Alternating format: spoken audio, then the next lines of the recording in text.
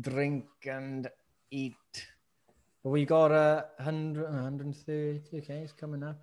That's a lot. Big turnout coming in here tonight. It's good. Feeling it on the store there. There's nothing on TV tonight. Yeah, nothing on TV tonight. It's Monday, innit? Mm-hmm. There's no Love Island on yet. You'll be on the next Love Island with that shirt on. Do you think so? Is that what? Yeah, maybe.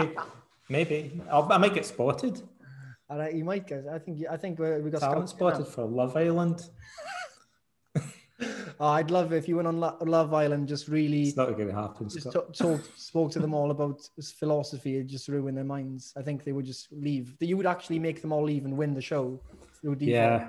I'd ask them the fundamental question of metaphysics. There's this thing in philosophy called the fundamental question of metaphysics. How heavy is that?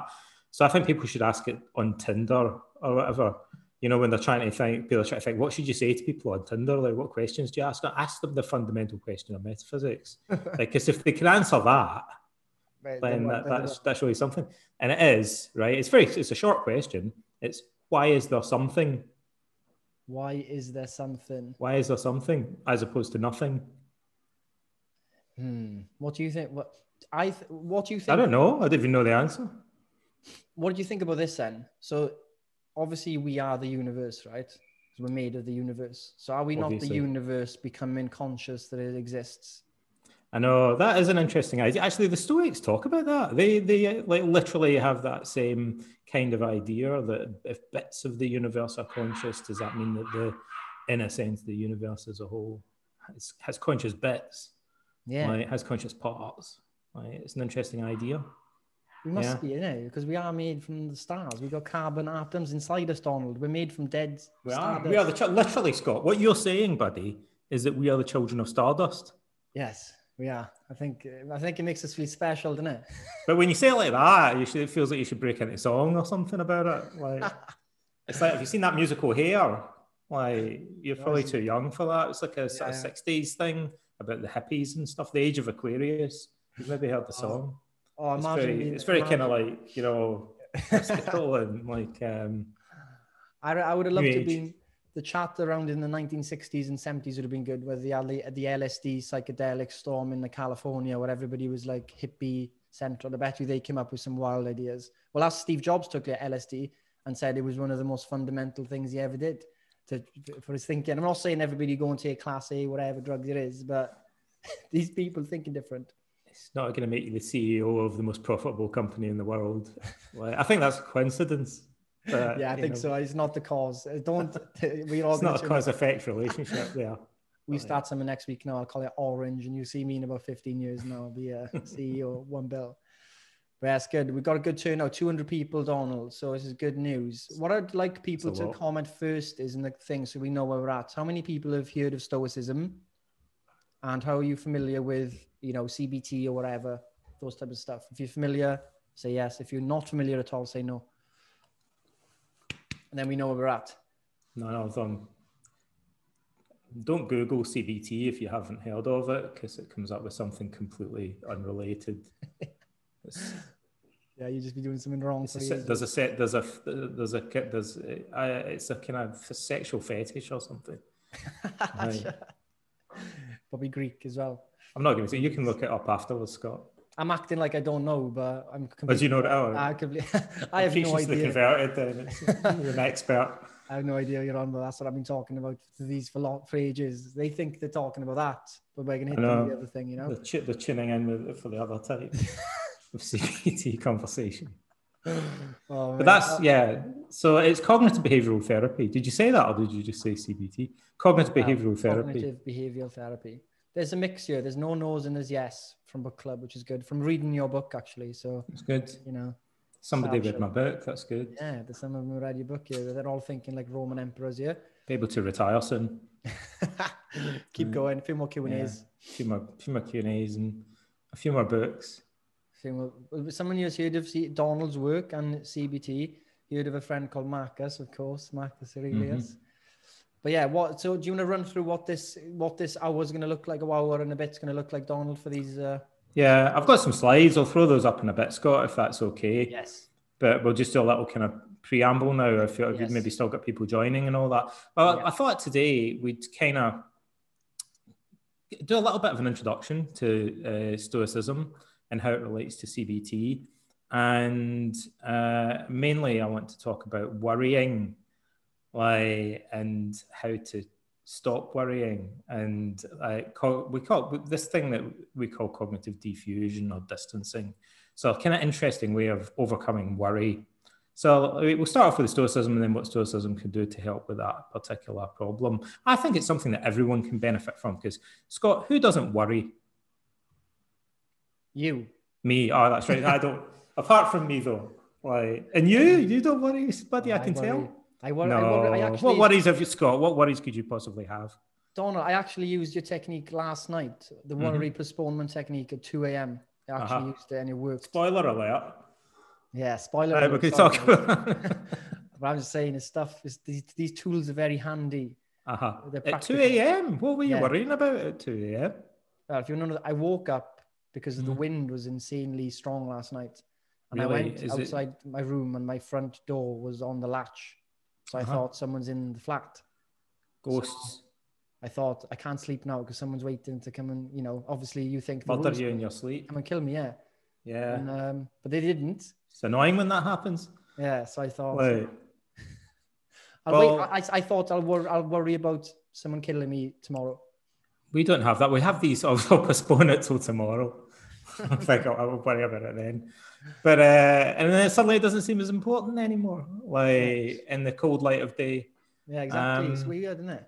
I had these horrible noises outside my window. It sounded like someone was trying to break in, and then I realised it was the pigeons.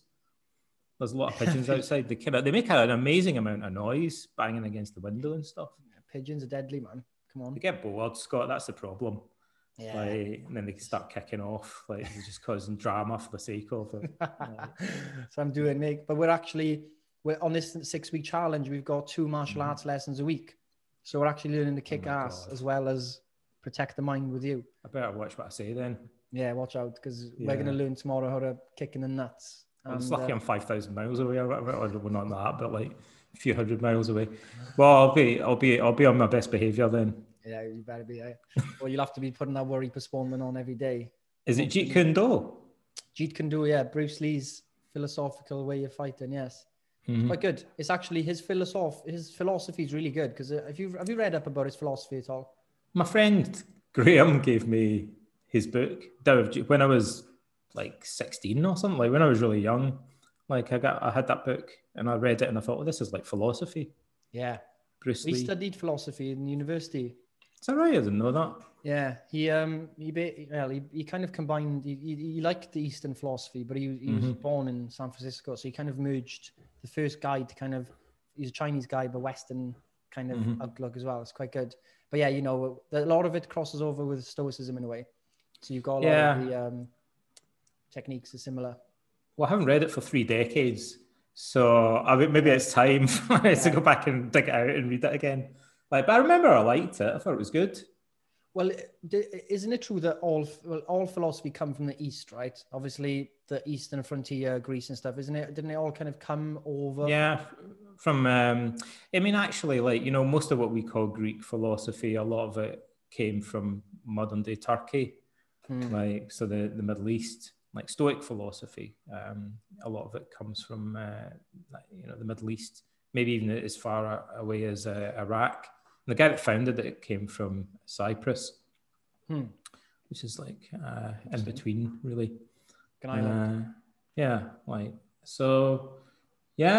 It's exciting to learn about ancient philosophy. Did we say that was in Athens? I'm in Athens, so I'm surrounded by philosophy. Have you come across any aha moments whilst in Athens? Like, oh shit, I didn't really notice I was there and read something, or no? About philosophy? Probably. I can't know. Just anything. Yeah. Actually, about all the time, Scott. My life is just one constant aha moment. That's why I've got that kind of bewildered look sometimes. But there's a couple of things all the time that I figured out. I'll tell you a cool thing I figured out. Actually, this is good because I'll come back to this at the end of the talk. So there's this thing in Stoicism called the view from above, where you try and picture things from really high above. And there's a famous quote in Marcus Aurelius where he said, the mind free from passions, like the mind having overcome unhealthy passions, is like an impenetrable citadel. And I'd read that a lot. And I wondered one day, what was the Greek word then that he uses for citadel? And I looked it up, and it's Acropolis. And I thought, boom, he literally says it's like the Acropolis, which is just down the road from where I am just now. That looks over the city, right? Looks over, and actually the Agora is at the bottom. It looks over the Agora, and he says in another passage, imagine you're looking down on Agoras and where people are buying and selling things, get married and divorced and arguing in law courts and stuff. Like all human life is there down in the Agora. And it's also where Socrates was executed, like down there. So all the drama happens down there, Scott. And then what's up on the Acropolis is the temple to Athena. Like, it's one of my favorite gods. She's essentially like the ancient equivalent of Wonder Woman. So she's the goddess of wisdom. And so that's a kind of sacred space you got there, and it's very spiritual, very philosophical. It's dedicated to goddess of wisdom. Every ancient Greek would have been up there for a little bit of walk. Like on a Sunday afternoon, they'd have a look down and they'd see Socrates being executed down there and all the other drama unfolding and stuff. And they'd feel themselves spiritually elevated above all the worldly affairs that they could see unfolding below them. Give them a perspective, a sense of equanimity. Yeah. Well, is it the exact same place? Yeah. So where you stand, everybody else would have stood. Yeah, that's weird, actually. I mean, you could say that about anywhere in the world, but obviously in Athens, sometimes if you're interested in history, you might just stop and you think, maybe Socrates stood in this very spot once, right? Or there's this theatre, the remains of an ancient theatre where Socrates allegedly went, and you think maybe Socrates' bum was on this seat. Well, on this very seat like that I'm sitting in. He was. He's around town, when he was walking about, causing havoc. He was. Questioning people's minds. He's questioning. He asked too many questions and he rocked the boat, and they didn't like that. Some people loved it. Other people got a wee bit upset, a wee bit annoyed, a wee bit put out because he was asking too many questions about powerful people, and then they made him drink hemlock. But that's the thing. Well, what was a typical Socrates question? He would say things like, what is justice? What is friendship? His conversation about friendship is interesting. He asks all these questions. What is friendship? He says, do opposites attract? Or does like attract like? Or is friendship, like love and friendship, is it like you're seeking another friend who's like a remedy for a weakness, something that needs healing within you? So what makes a good friend is somebody who heals your own weakness or vulnerability. And then but Socrates says, well, there's a problem with that, because then if it is like a medicine or a therapy and you know someone is your friend because they've helped you, then once you're better, you no longer have a motive to remain friends with them. So he says, maybe that can't be right. So he asks all these kind of tricky questions about familiar concepts. He says, on that point, I raised that point with a friend earlier. I said, how many friendship groups have broken down since COVID because they only relied on each other for going on nights out together? That has gone. Is there a friendship anymore? It's changed. Like, times are changing. I wonder, like, when the lockdowns are all over, if everybody's going to go back out and spend so much. I think people aren't going to spend as much money in restaurants and stuff. People get in the habit. Like, maybe it won't be long before they get back into the habit, though. Yeah, it's going to be a slow go back, I think. There might be the first weekend back and everyone be like, yeah. I wonder if people are looking in their bank accounts, thinking I'm saving a lot of money by not eating out as much. And like, you'd be surprised. People have been spending as well. During the lockdown. Just whatever, maybe home improvements, who knows? Mm-hmm. Do you know, have you heard of the philosopher Krishnamurti? Yeah. I read his book the other day. He came up with an interesting thing. You were talking about there about friendship and is it for your benefit of them? And he says, when people die, people cry not for the person who's died, but for their own selfish loss. I was like, shit. I know it's quite deep. I was like, that kind of is true in a way. Like, Stoics talk about that as well. Yeah. So they talk about that. They say, how does mourning or weeping benefit the person that's gone? Like, they ask that in these consolation letters. Like, they get people to really reflect on what mortality and what bereavement are really about. In the ancient world, that was a common thing. Like nowadays, we send someone a little card, like, but in ancient Rome, they'd send you a big long letter that was a bit of kind of a lecture almost on like how you should snap out of it. Like that was a common thing to do. Seneca did that all the time. He was like a pro at it. Like he'd send people long-winded letters about how they should get over it. Why do you think people now are scared to address the fact that life isn't forever? Do you think that a lot of problems would be solved if people actually realized it and lived or not? Well, nobody likes it, so we try and avoid it. And then we live in quite a, what's the expression, sort of sheltered existence, right? Where fewer of us are directly caring for elderly people or sick people in our homes, and we don't slaughter our animals for our own food.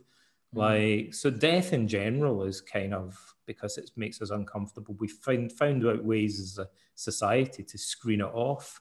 So that in the ancient world, people slaughtered their own food. Like, you know, they saw people dying at home and things, like they cared for the elderly and the sick. And so they were far more exposed to death. And they thought that, you know, they were kind of forced to think about it. But I think the pandemic has made a lot, not everyone, but a lot of people have confronted their own mortality and their issues about death because of the pandemic.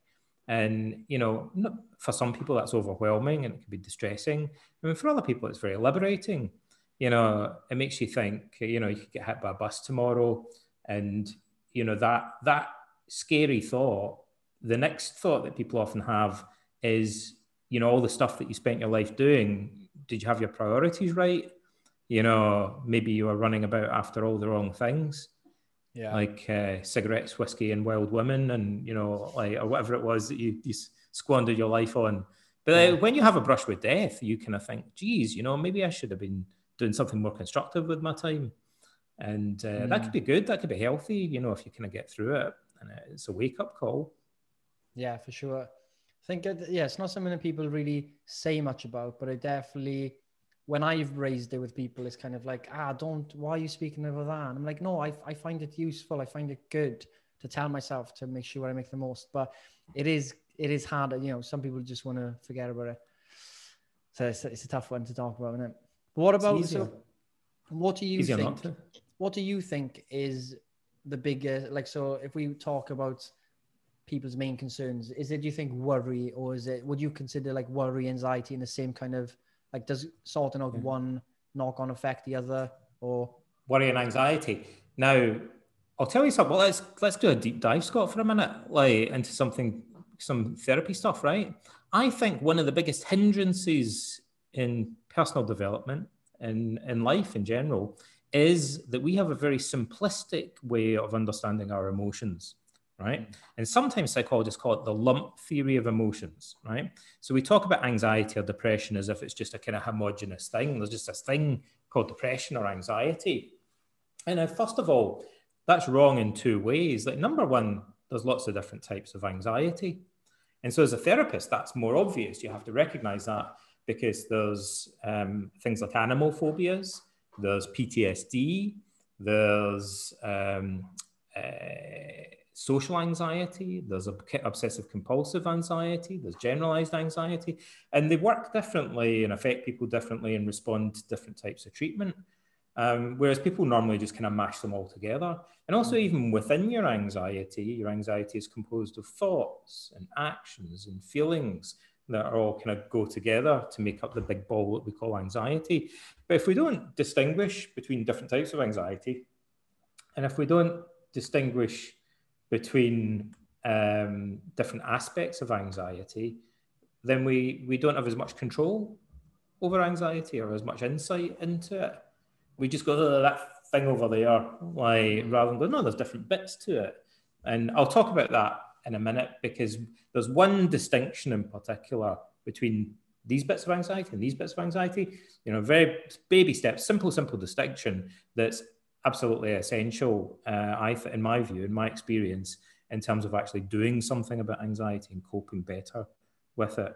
So I think we live in a culture where actually our vocabulary for talking about our feelings is primitive. And that's a kind of hindrance to us, a handicap to us. Yeah, that makes sense. Does it? Because emotion, yeah, like once you start labeling something, you box it in, didn't you? I think, have you heard of Robert Sapolsky, by the way? Have you heard of him? I don't think so. He's an expert human biology, stress. He talks about depression. He talks about how we put things into categories all the time as humans. And they're kind of like in between the categories, there's nothing. It's either this or that. Do you know what I mean? Yeah. That is an interesting thing. He talks about the mind in our way, that we haven't got those like in between. Like you've got colors, for example, red and blue.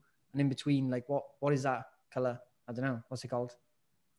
Between red and what? Well, red and blue. He says like we got colors, and he says we need to be more like wider view of stuff and not try and box everything into a word. I get that, but I also think that it's important. Sometimes categories and labels can also be useful as long as we put things in the right category, not in the wrong category. Yeah, it could be potentially used. Like you might, a lot of people say, well, in mental health, we attach diagnoses to people and that's labeling. So we're boxing people in, that's a bad thing. But actually, in my experience, a lot of people with mental health problems feel very liberated when they get a diagnosis because they go, I've got PTSD, now I understand and I can find a treatment for it and stuff like that. So, there's pros and cons to labeling. Like if it's used in the right way, like for many people, it can actually be beneficial. And, in depression, like people being able to label their problem as depression sometimes gives them a way of getting some distance from it. So if they're feeling very self-critical, they can say to themselves, that's just my depression talking. And being able to say that allows themselves to kind of snap out of it a bit. It gives them some cognitive distance. And so it can be helpful sometimes to use labels in the right way. Yeah. But what's your experience of people being able to self-label accurately? Is that possible? In terms of like diagnosis or other stuff, like it is possible, but it's kind of tricky. Like sometimes professionals disagree about the right diagnosis. And sometimes they kind of overlap a bit anyway. So people often misinterpret. It's easier now that people have access to the internet. There's misinformation in the internet, but also they can potentially look up some reliable sources like the NHS. There's loads of really good information about mental health on the NHS website, right? And so people can sometimes get quite good information and self-diagnose, and then maybe they can, that helps them find a therapist or discuss it with a doctor or a psychiatrist or whatever if they need to. So there's mislabeling as well.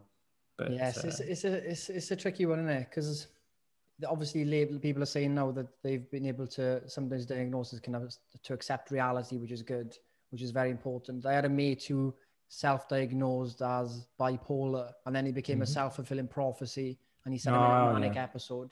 And it's like when he went to get checks, it was just kind of, it wasn't any, well, he might still be, he might have diagnosed it wrong, but he kind of lived to that. I think that also happens a bit more with certain personality types. Or people actually have kind of obsessive compulsive personality traits, like might become kind of obsessed with their with a particular label or a diagnosis, maybe for a physical health problem. So there's some people that can go, well, like sounds like maybe I've got this, and it's not like a big deal, but that might be useful to know. And there's other people that become fixated on the label rigidly, and then it can backfire. It can become a self-fulfilling prophecy. So I think it depends how you take it. It's like Epictetus said, everything has two handles, a good handle and a bad handle. So diagnosis is two handles. Like either you treat it rigidly and you get kind of tunnel vision and it becomes a self-fulfilling prophecy, or you interpret it more flexibly, like in a more pragmatic way, and then it can be useful. I told my wee girl that actually, that Epictetus, I tried to teach her about Stoic philosophy. She's only 9. I told her Epictetus says everything has two handles. And she said, Daddy, that's not true. Like, and she took it a bit literally. Like, I was like, but one day, like, I think she'll remember that, and she'll go, "That was a good metaphor, Daddy." So what do you say to? So obviously, there's a stigma to mental health, and mental health. Obviously, that needs to go over time, and I'm sure it will hopefully happen. What were the Stoics saying about mental health? Were they openly more discussive about these things? They talk about it. They talked about psychotherapy. People think Freud invented psychotherapy, but that's not true.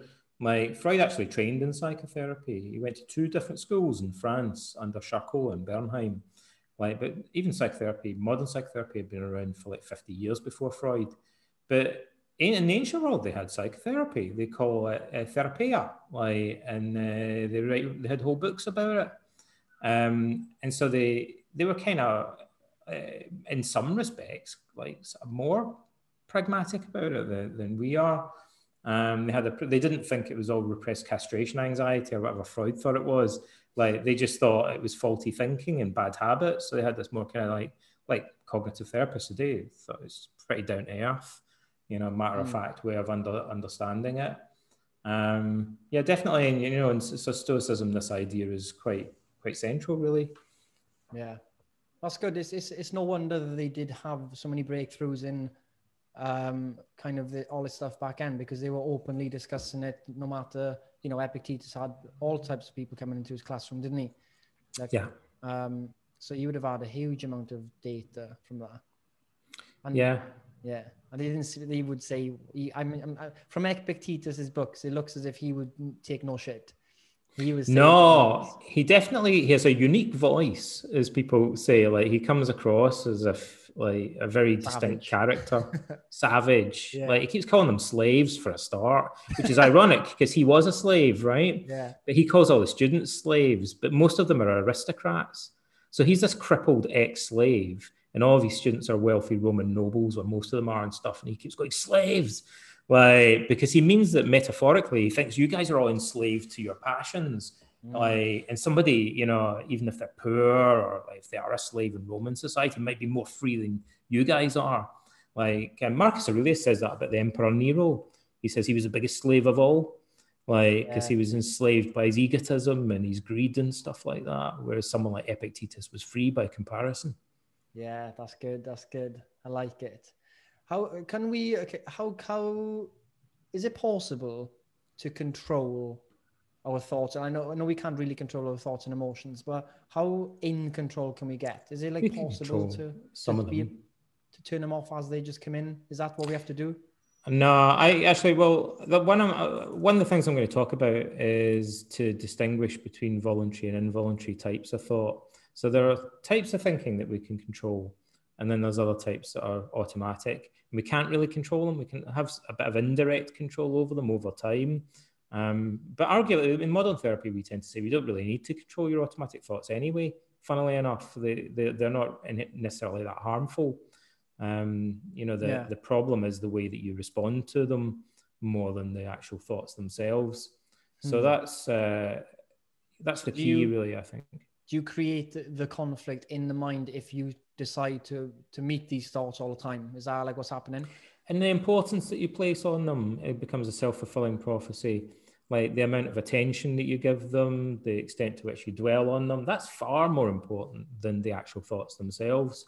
It came as a revelation to psychology. Like, we, in the 60s and 70s, psychologists taught clients in therapy to keep a record of their automatic negative thoughts. And then they'd talk about it in the therapy session. And it came as a surprise to them. They thought, oh, these people who are depressed and anxious, they have a lot of automatic negative thoughts that pop into their mind. Nobody asked how many automatic negative thoughts do non-anxious, non-depressed people have. They just kind of assumed that maybe they didn't have that many. And then they did surveys of college students, and they found out that they had loads, like hundreds and hundreds of automatic negative thoughts every day. And they thought, well, hang on, this doesn't really make sense. Because we kind of thought maybe the automatic negative thoughts, nobody likes me, everybody hates me, or whatever, that popping into people's minds, that's what was causing their problems. But it turns out everybody has those. Like, so the difference must be not in the number of the thoughts or the content of them necessarily, but it's more in the way that we respond to them, how we deal with them, and the importance that we attribute to them. What about recurring negative thoughts, the same old over and over? They're not necessarily harmful as long as we respond to them in the right way. They don't have to. A lot of people have recurring negative thoughts, but they gain distance from them, detachment. They don't necessarily have to be a big problem. And also, the more detached you are, in a roundabout way, often the thoughts become less recurring in the future anyway. The thing, if you really want to give yourself a problem, like the thing to do would be to try really hard not to think about something, right? Because obviously that's impossible, right? So if you try really hard not to think of a panda, right? You can maybe do it if you put a lot of effort in by concentrating on something else, but you can't do it permanently, right? And the more you try not to think of a panda, like the more recurring the thought's going to become. There's going to be what psychologists sometimes call a rebound effect. Like, so you'll end up thinking more and more about pandas as a result. And it also takes a lot of effort to try really hard not to think about pandas, right? So if you have a recurring negative thought and your way of dealing with it is to try and block it from your mind, it's not going to work, buddy. Like, it's the wrong strategy. Like, it's going to have the opposite of the desired effect. Like, and that's a very common thing that people do, though, and often that's what people with mental health problems are driving themselves kind of crazy trying to do. Makes sense.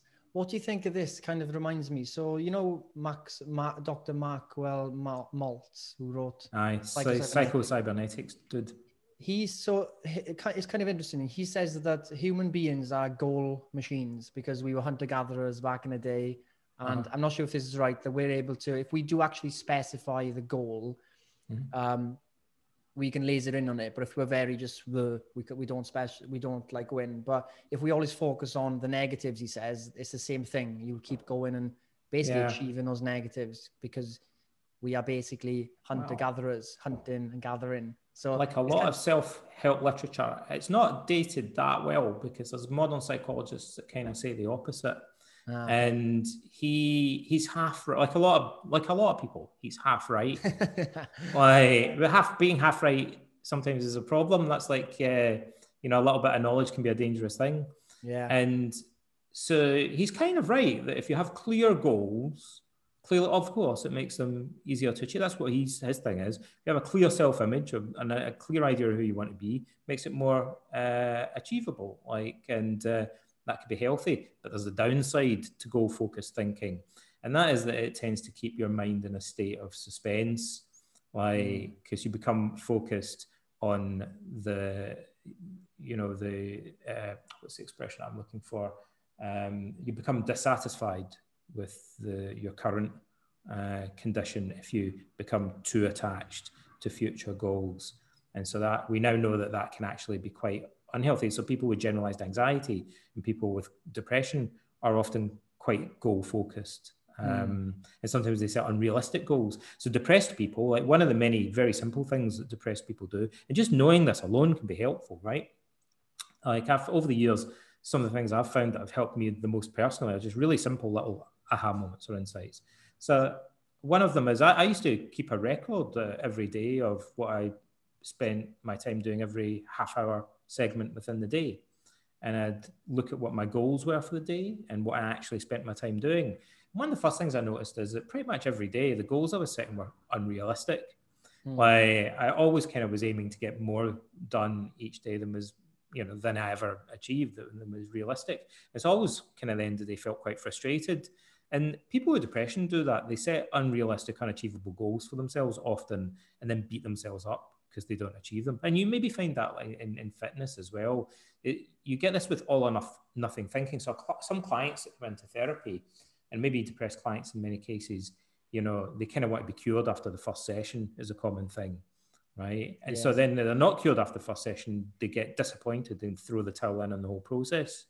And you think, if only you were a little bit more patient, and took it in steps and stages, then you would have achieved progress and achieved your goal. And it might be like that with people that go to the gym, and if they don't achieve their goals within a week, then they quit, perhaps. The valley of despair. They go down there and go back to step one. You need patience. Yes. It's interesting. What do you think about thoughts versus beliefs? And do our beliefs reinforce our thoughts, or is it that our beliefs make us react to these negative thoughts? I think it's a circular relationship between our beliefs and our thoughts. I think the thoughts that we have potentially reinforce our underlying beliefs, and the underlying beliefs that we have give rise to individual thoughts that pop into our mind. And then also, we'll get a little bit technical for a minute. I'm going to use a big word, Scott. I'm not, right? Wait. Let me brace myself. Right. Okay. Meta. You're going to like it though, right? I know you like the occasional multisyllabic word, right? I like it. And this is a good one. Metacognitive. Metacognitive. I'm just going to drop that one. It's the mic drop. Metacognitive. So cognitive means to do with thinking, and metacognitive means thinking about thinking, basically. So you can have beliefs about beliefs, right? You have beliefs about a lot of things, Scott. You've got beliefs, you've got beliefs about Scotland. Yeah, I do. Like, you've got beliefs about kebabs, as we know. Like, you've got beliefs about exercise, like your favourite football team. But you also have beliefs about the very nature of belief itself. So we're talking about it right now. Yeah. You've got beliefs about how much control you have over your thoughts. You've got beliefs about whether thoughts are harmful or not. And those are metacognitive beliefs. So actually in therapy, we spend a lot of time talking about beliefs, metacognitive beliefs. And so you can have beliefs about the nature of thought, right? So if I've got obsessive compulsive disorder and I have thoughts that pop into my mind, like, someone with OCD might have thoughts, wouldn't it be terrible if I suddenly shouted out a swear word in the middle of the street? They might think, right? And then they might think, if I keep having that thought, maybe eventually I'll do it and I could get myself into trouble. So now they think these automatic thoughts about yelling crazy stuff out in the street, those thoughts could be dangerous. Like, maybe those thoughts could influence my behavior, right? And that's kind of circular, because if you believe the thoughts are dangerous, you believe they could influence your behavior, then potentially you make the thoughts more problematic, more troubling. Whereas if you have a different attitude and you think, so it's just a thought, doesn't mean anything. Like, I could just ignore it. Like probably most people do. Like, you might walk down the street and think, what if I shout out bollocks at a policeman? And you might think, well, it's not going to make me do it. I'm not going to do it just because the thought popped into my mind, right? But someone with OCD might panic. And they think, maybe I'm going to do it. Maybe I'm going to do it. I have to suppress that thought and kind of try and control it somehow. And the difference is metacognition. Like, there's one guy that thinks intrusive thoughts about crazy behavior are dangerous, and there's another guy that thinks they're trivial. Like, they can't harm me. Like, and it's the metacognition that's really the underlying problem in many cases. Like, so we have a whole type of therapy that was developed in sunny England, in Manchester, I believe, by a psychologist called Wells, Professor Wells. I've forgotten the guy's first name. What's that? David Wells? I've forgotten. I'll come back to me in a second. Adrian Wells. And it's called metacognitive therapy. And it's a state of the art. We're not mucking about here. We're doing state of the art. CBT here, this is state of the art in CBT now over the past 15, 20 years. That's relatively modern though. So looking at those underlying beliefs about the nature of thought and belief itself seems to be where it's at in many regards. What do you think about thoughts come from memory? If you had no memory, you'd have no thoughts. That's kind of true, I guess, but everybody has memories pretty much. Like, doesn't it then mean for you to have different thoughts, maybe you need to have different positive memories? Are we saying that? Can we say that? We change our memories. You can change, memories change.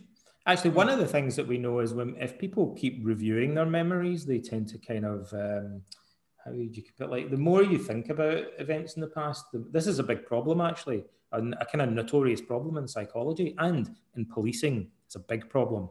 Like, so it's a problem of repeated review. So if you go over events in the past over and over and over again, you'll tend to kind of rewrite it a little bit each time. And so your memories get distorted through frequent recall. That's a big problem for police interviewing, like, particularly if they're interviewing people about events that have happened a long time ago. So you have to interview people to gather information, but the more you interview them, the more you tend to distort the information that you're gathering. So it's kind of tricky. It's a big problem in psychotherapy because psychotherapists used to believe that if they kind of hypnotized people and regressed them, or if they just asked them a lot of questions about stuff that happened in the past, they could recover memories about past events. And actually what the research generally shows is that that's very unreliable, and that often by doing that, you're more likely to distort memory, or even for people to recall things that never actually happened. So you can really mess up people's memories in psychotherapy if you're not careful. And that's one of the reasons that often we take a simpler approach to memory now, or we tend to just focus on how people are coping in the present moment. Yeah, this is a good question with Natalie. What about thoughts based on events that never happened? So thoughts about a thought that never came to be becoming the memory. These are not like the usual run of the mill questions we're getting tonight, Scott. We're working tonight. We've got all the philosophers in the audience. Thoughts about things that didn't actually happen. Is that the question? Yeah, that's a hard one. Yeah. Because can you form a memory of something that didn't happen, but you thought so? Yeah, you can. There's a famous, there's a bunch of there are many weird research studies that psychologists have done, weird experiments, right? You wouldn't believe some of the stuff that psychologists do. But there's one where they got people and they interviewed them about whether they met certain characters at Disneyland. And one of the ones they asked them about was, I can't remember who it was exactly, but it was like Scooby-Doo or something, right? And they kind of led them to believe that they'd seen Scooby-Doo at Disneyland, and asked them questions about it, did you ever see Scooby-Doo when you were at Disneyland? And what was that like? And they were like, I'm not really sure. Now I think about it, yeah, maybe I did. But Scooby-Doo wouldn't be allowed anywhere near Disneyland, Scott, as you know, because that was a Hanna-Barbera, or whatever they call it. It wasn't a Disney character, right? He would be marched off of the premises in summary fashion, if he ever set foot within the sacred precincts of Disneyland. But a large percentage of people came out of the experiment thinking, I think I did see Scooby-Doo at Disneyland. Even though we know that that's impossible. Yeah. Unless they were taking those drugs that you mentioned earlier. Oh, yeah. Maybe those drugs will do that to you. They would have become Scooby-Doo in that regard, probably. Yeah. So what psychologists know is that you can get people to believe things and remember things that never happened, for sure. And that, again, it's a problem in psychotherapy. That is a problem, isn't it? That is a big problem. Especially with hypnosis, right? So if you're doing things that make memories more vivid, you can create we call it false memory syndrome. It's like a well-known problem.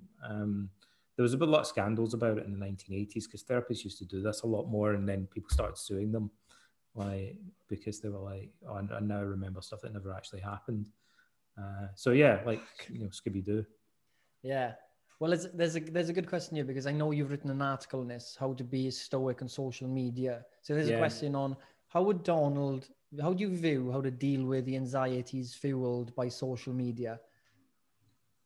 Well, first of all, I would say the thing not to do is don't avoid social, because people are like, well, get off the social media and don't. Well, for sure, moderate the amount of time that you spend on it. But if you avoid going on social media because it upsets you or whatever, the problem with avoidance as a strategy is that you'll never actually develop the coping skills that would allow you to deal with the thing that's upsetting you. And so on the one hand, don't overwhelm yourself by putting yourself in a situation that's causing you stress, or, doing something that you don't want and making you angry or whatever. But if you just avoid it, you're missing an opportunity to strengthen your character. And so, the thing to do, I think fundamentally the thing to do is to see it as a kind of training opportunity, almost like you're picking a sparring partner. So, and that could be people trolling you, or it could be, to be honest, the news media are pretty much trolling you.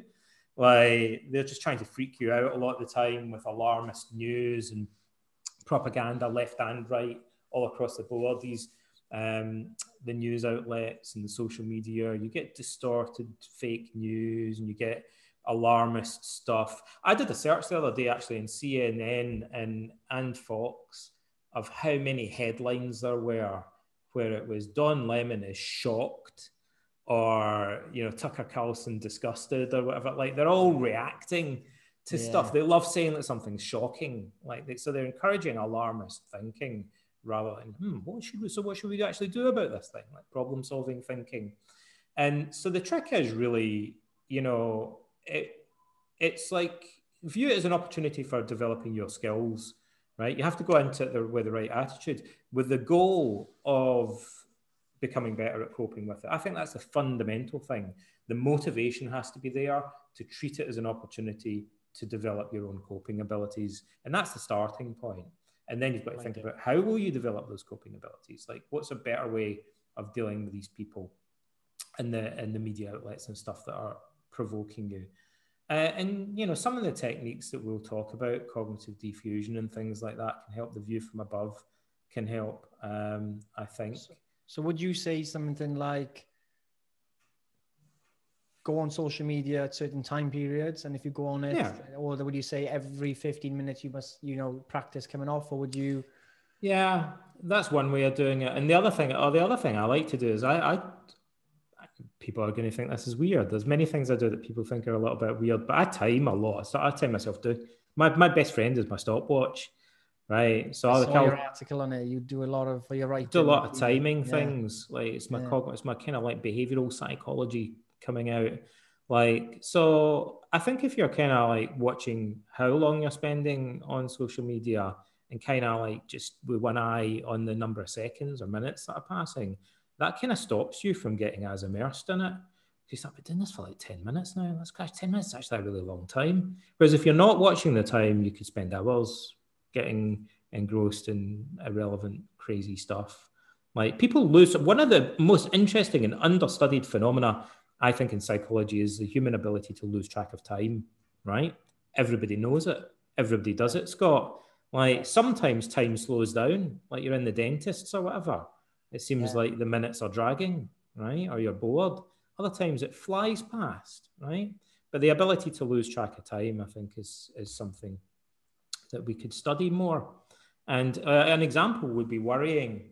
Like, when people are worrying, for sure, that's a perfect example of a brain state when people tend to lose track of time. Like, so minutes turn into hours when people are engrossed in worry or morbid rumination.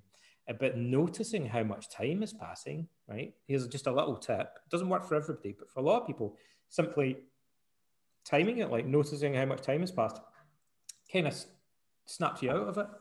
That alone, like, you can have spent 3.5 minutes worrying now. That alone could make you kind of like disengage from your worry. Whereas if you don't notice it, it could go on for hours. Yeah, you're right. When you say that about timing, you've probably heard of the Pomodoro technique, where you do 25-minute timers. When I do that for writing and stuff, it goes by quite slow because I'm like, I got to type for 25 minutes. 25 minutes on social media is literally 10 seconds. Yeah. It is crazy. But don't you think, though, like, isn't going on social media playing with fire because it's so addictive? Especially TikTok, for example. That's built to keep it is playing with fire. Right, but we have to play with fire, Scott. I like it. Okay. Because that's life is warfare, Scott. Like, and we're surrounded by these things, so you won't get anywhere by avoiding temptation and avoiding provocation and avoiding threats. But you have to know your limits, right? It's like the sparring analogy. Like, so if you never go in the ring and spar, you're never really going to develop your fighting skills because you guys are doing martial arts and stuff, right? You know, you're not going to get that good at martial arts, like, if you never actually spar anybody. Like, you know, that's when you're going to test your ability and improve it. But if you pick people that are twice your size and much faster and better than you, you're just going to get your bum kicked every time. Yeah. Like, and so you need to kind of, and how do you figure out like what your limits are? Well, based on your previous experience, like through trial and error, and everyone's different. Like, so what's overwhelming for me might be easy peasy for you. Like, so, but you learn that by studying yourself through trial and error and looking back and reviewing your past experience. That's what the Stoics say. Like, and so you need to, because they said this, obviously the Stoics say you should expose yourself to challenging situations, and rather than running away and hiding from them, but you shouldn't bite off more than you can chew. Like, so with social media, like a limited amount of controlled exposure. Like, so if you're playing with fire and you find you go on it and you're just getting sucked in and getting addicted to it, then maybe you're doing it too much. And in that case, you should limit it. but learn to limit it in such a way that you can do it more mindfully and with greater self-control. I like it. Moderation is what I'm hearing. Moderation in everything. As we say in Greece, nothing in excess. Yes. Made in agan. I remember the Greek this time. That means nothing too much. It's true, isn't it? So easy, but so hard at the same time. It's one of those things that we know is easy. There's a good question here for you. What do you think about social comparison theories? Since existence, humans have tried to establish their own position in hierarchies. People often get stuck in thinking about this when comparing themselves to others on social media and lose time doing so. Yeah, 100%. Like, I mean, I don't know so much about the psychological research in general and social psychology, but I know insofar as that impinges on my little area of cognitive therapy, like people with generalized anxiety disorder, and I think also clinical depression, if I remember rightly, are known to engage more in what we call upward comparisons. So to compare themselves to people who are more successful or better off than them or wealthier. And it's arbitrary, right? Because you could be comparing yourself to Steve Jobs or whoever. Like, you might think, oh, I'm lucky because at least I'm still alive, right? But as someone, Jeff Bezos then, like, you might Elon think, Musk. I'm never going to have as much money as him. And Elon Musk's got loads of money. Like, and, you know, that's an upward comparison. But you could be making downward comparisons and think, geez, there's a lot of people in the world that can't even read or write. Like, and they, you know, they don't have access to medicine. You know, and they, you know, they're much worse off than me. Like, Scots people that have to live in Scotland. Like, where you're just, can you imagine what that would be like? You know, it rains all the time. Like, the west coast of Scotland, where I grew up. Actually, it's been a long time since I've been there. I'm looking forward to going back sometime. There's statues there for you and stuff now, I heard. Big statues. There's a big statue there of you. Of me? Yeah. Biggie. I should go back then, shouldn't I? You can't compare your statue to other statues, though, because then you're going to be. It's about this big. It's just happening. I get an inferiority complex then. But you can make yourself, like, there's things that we do habitually, generally across the board, and the Stoics were aware of this. And then you can do the opposite, but it often takes just a little, maybe just a modicum more effort, right? So we're always making upward comparisons.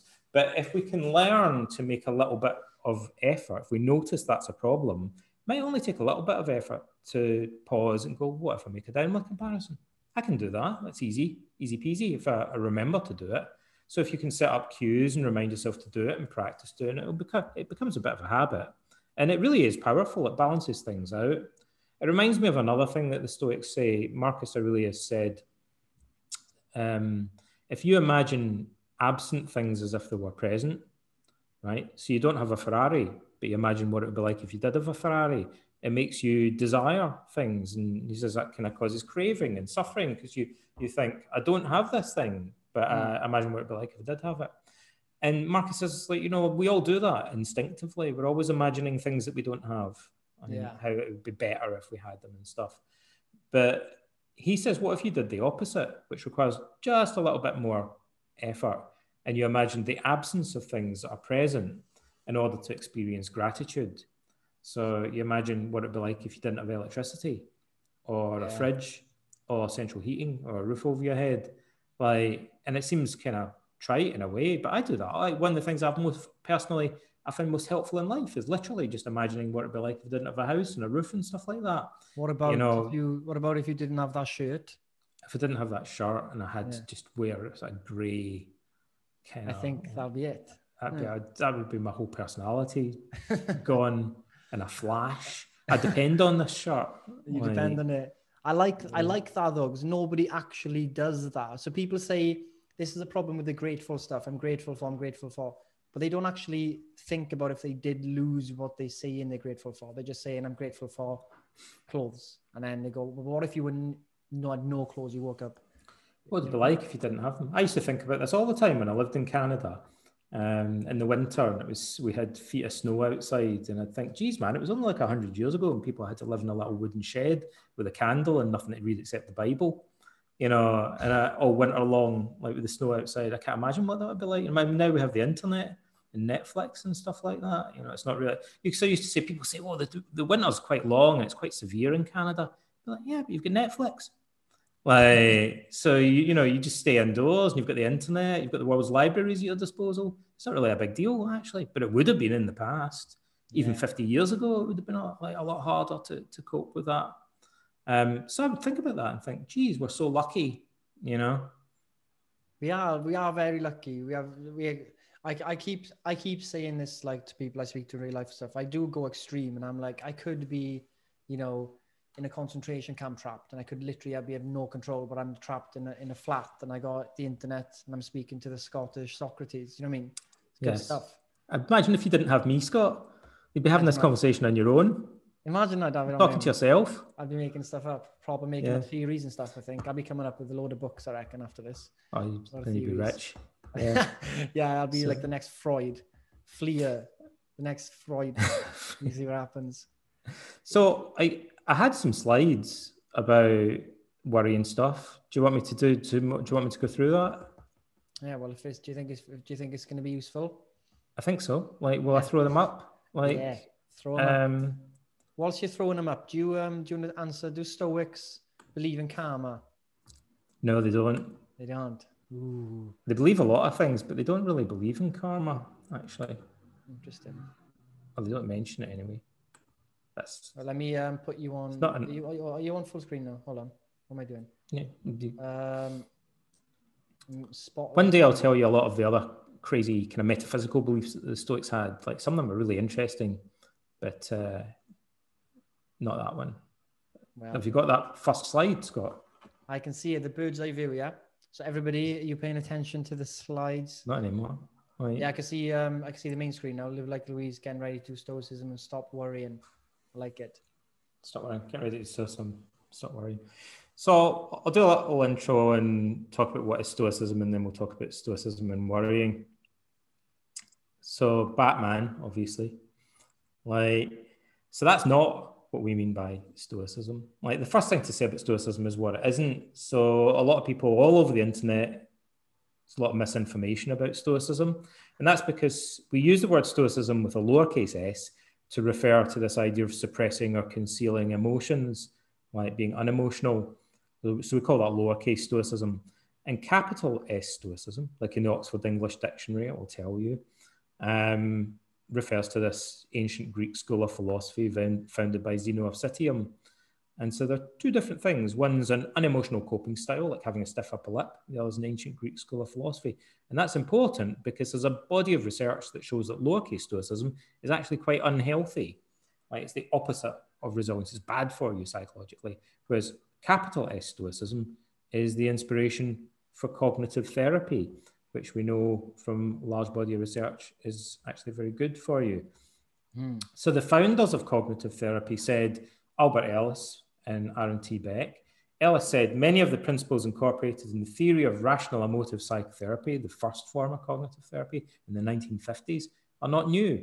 Some of them, in fact, were originally stated several thousand years ago, especially by the Greek and Roman Stoic philosophers. And Beck, who kind of founded the more scientifically validated form of cognitive therapy in the 60s and 70s.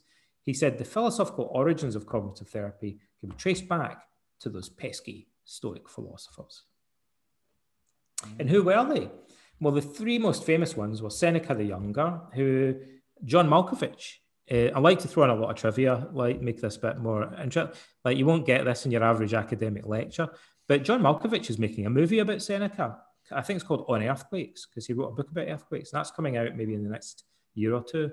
So Seneca was one of the finest writers of antiquity, and he was the rhetoric teacher and speechwriter to the Emperor Nero. Epictetus is the most famous Roman teacher of philosophy. He was a former slave, so the opposite end of society. He became a famous teacher. And then Marcus Aurelius was the emperor of Rome, and yet he was a follower of the writings of Epictetus. He never met him in person. Epictetus died in Greece when Marcus Aurelius was about 12 or 13 years old at Rome. So they hadn't met, they just missed each other. But Marcus Aurelius read Epictetus' writings, and he followed them religiously. And there is, Scott knows what movie that is, I think. Can I see Gladiator. Hold on, let me have a look. You see it? It's loaded there. Ah, yes. Not Lord of the Rings. That's Santa Claus. Gladiator. No, that's Santa Claus, is it? It's Santa Claus.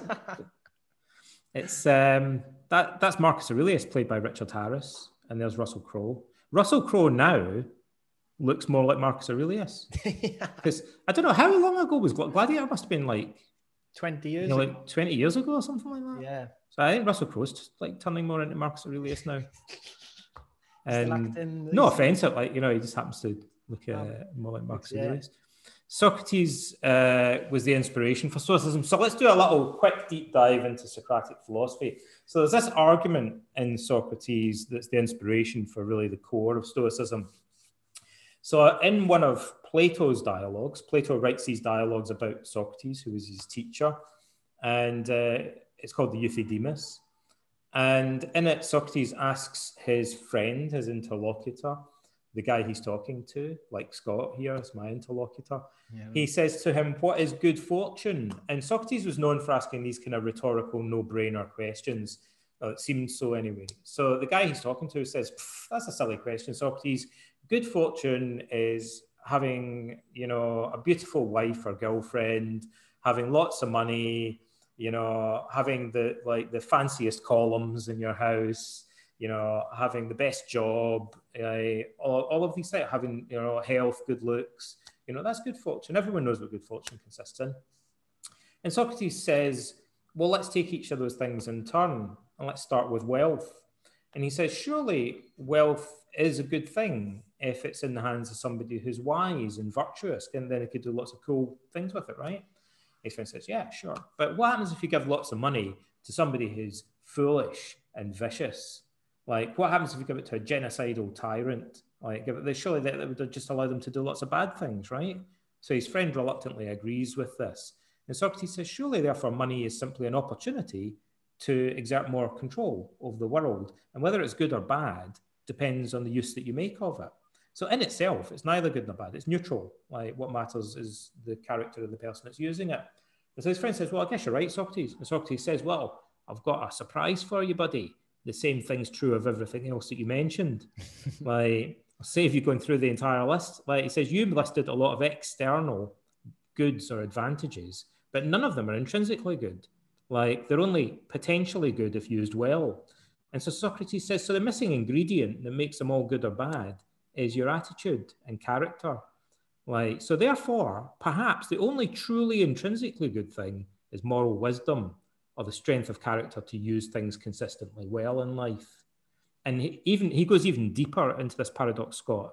He says, even the deprivation of these external advantages could be good if they're used well. So even in some cases, someone might suffer poverty, they might lose their job, might be the best thing that ever happens to them if they learn how to use it to their advantage, right?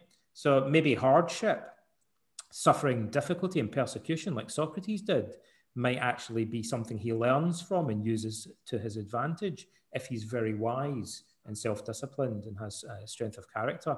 So Stoics say it's kind of smoke and mirrors. It's an illusion that people think that all the things we run after are what life is all about, but it's kind of a big con in a way. And really, you have to look within. Happiness comes from within, and what matters is the way that you use your experiences.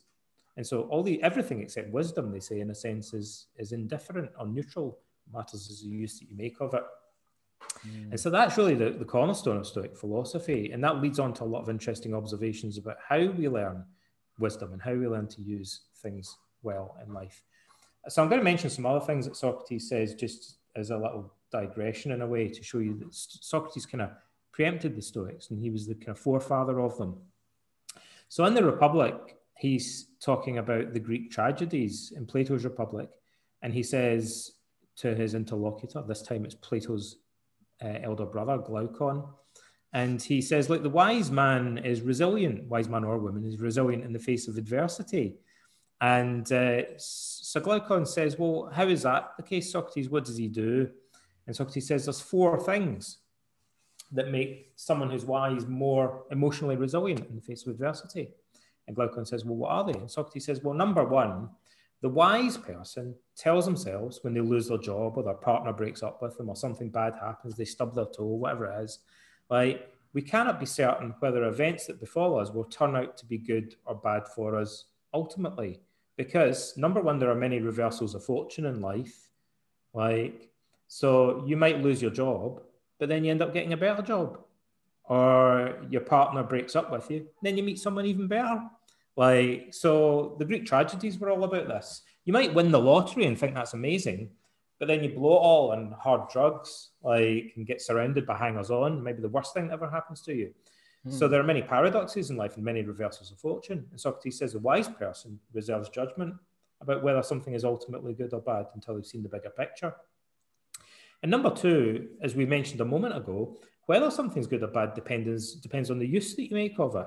So Socrates would say, well, you know, these events that befall us, we can't be certain whether they're good or bad because it depends how we use them also. Like, so the wise person says, we can't be certain whether something's going to benefit us or harm us. We need to keep an open mind about that. And that prevents them from freaking out, complaining, getting anxious and worrying prematurely about things. And Glaucon said, well, what's number two then? And Socrates says, well, the second thing is that the wise person tells themselves, we gain nothing by grieving excessively, but we merely add another layer or level to our suffering by doing that. So something bad happens, it's already painful. Like when we grieve and worry, we're just adding even more suffering on top.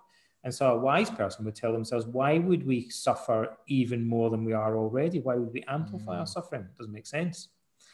And Glaucon says, well, what's the third thing, Socrates? You said there were four. And Socrates says, well, number three is that the wise person tells themselves that no individual setbacks are all important in the grand scheme of things, because they're always only one event within a bigger picture, like the view from above. And so a wise person always looks at the broader context, the bigger picture. And so, you know, there might be something bad that happens, but there's other good things going on in your life at the same time, or there will be in the future. But when we get really upset, we tend to respond as if the individual event is like the whole story, like it's all or nothing. And Socrates says no individual event is that all important. No individual event is the whole story. And when we view the whole story, it's more mixed, it's more balanced. Right? So our emotions are more complex and nuanced. And so Glaucon says, well, Socrates, you said there were four things. And Socrates said, well, actually, number four is the most important of all. And Glaucon says, well, what's that, Socrates? And Socrates says, well, the wise person tells himself that getting really upset, grieving, as the Greeks, as anachronistically we kind of phrase it, grieving or complaining or freaking out, as we say today, prevents us from doing the thing that's most important in the face of a crisis. And what's that? And Socrates says, well, it's to think clearly and rationally in order to solve the problem in front of us, because when we're freaking out, we can't think rationally. So actually the most important thing we can do when we're faced with a genuine problem is to keep rational, calm and rational, if we're going to solve the problem and not allow our emotions to blind us. Because we know that when we get really upset, anxious or angry, it introduces lots of cognitive biases. There's lots of research that shows that we become poorer at problem solving when we're angry or anxious. Well, yeah, stress is shown to inhibit your am I going to get this right? Inhibit the frontal cortex in a way. Makes it, well, not inhibit it completely, makes it less sharp in a way. Yeah, it makes yeah. We tend to think, in generalizations, and we jump prematurely to conclusions and all these kind of thinking errors that we tend to occur when we're under stress. Yeah. Especially when we're getting wound up about it, we're worrying and stuff. So the main technique of Stoicism is this thing called the dichotomy of control. And it says some things are up to us and other things are not. So you may think, well, that's obvious. That's like saying some things are big and other things are small. But that seems like a platitude. But the Stoics think, but people forget this and they blur the distinction between what's up to us and what's not. So just to refer back to something we were talking about earlier, I said when we're anxious or depressed, we have this lump theory of emotion. We just talk about anxiety, depression as if it's one thing. But maybe there are bits of anxiety that are up to us and other bits that are not. And we'd want to kind of draw a line down the middle and separate, sort like sorting the wheat from the chaff. We'd want to sort them into two categories so that we can think more clearly about how to deal with our emotions. That would be a really simple, really basic thing that would make a big difference. So Epictetus, when he says this, is really talking about a distinction between what we do are voluntary actions, and what merely happens to us are everything else, basically. So who's that? Is that Robbie Williams? You didn't expect to see Robbie Williams today, did you? Oh my God, he's looking handsome. It's a handsome fella, that Robbie Williams. That's too. And this is too much for a Monday night, Donald. This he's got a lot of tattoos, and so one of them says, "Grant me the serenity." So it's a reference to the Serenity Prayer, which I think I saw a thing he was repeating it on before he went on stage. So the Serenity Prayer is used in Alcoholics Anonymous and other related organizations. And it's very similar to Stoicism. It says, God grant me the serenity, or he says, Elvis grant me the serenity, but God grant me the serenity to accept the things, that's what his tattoo says, to accept the things I cannot change, the courage to change the things I can, and the wisdom to know the difference between what's up to me and what isn't, or what I can change and what I can't change.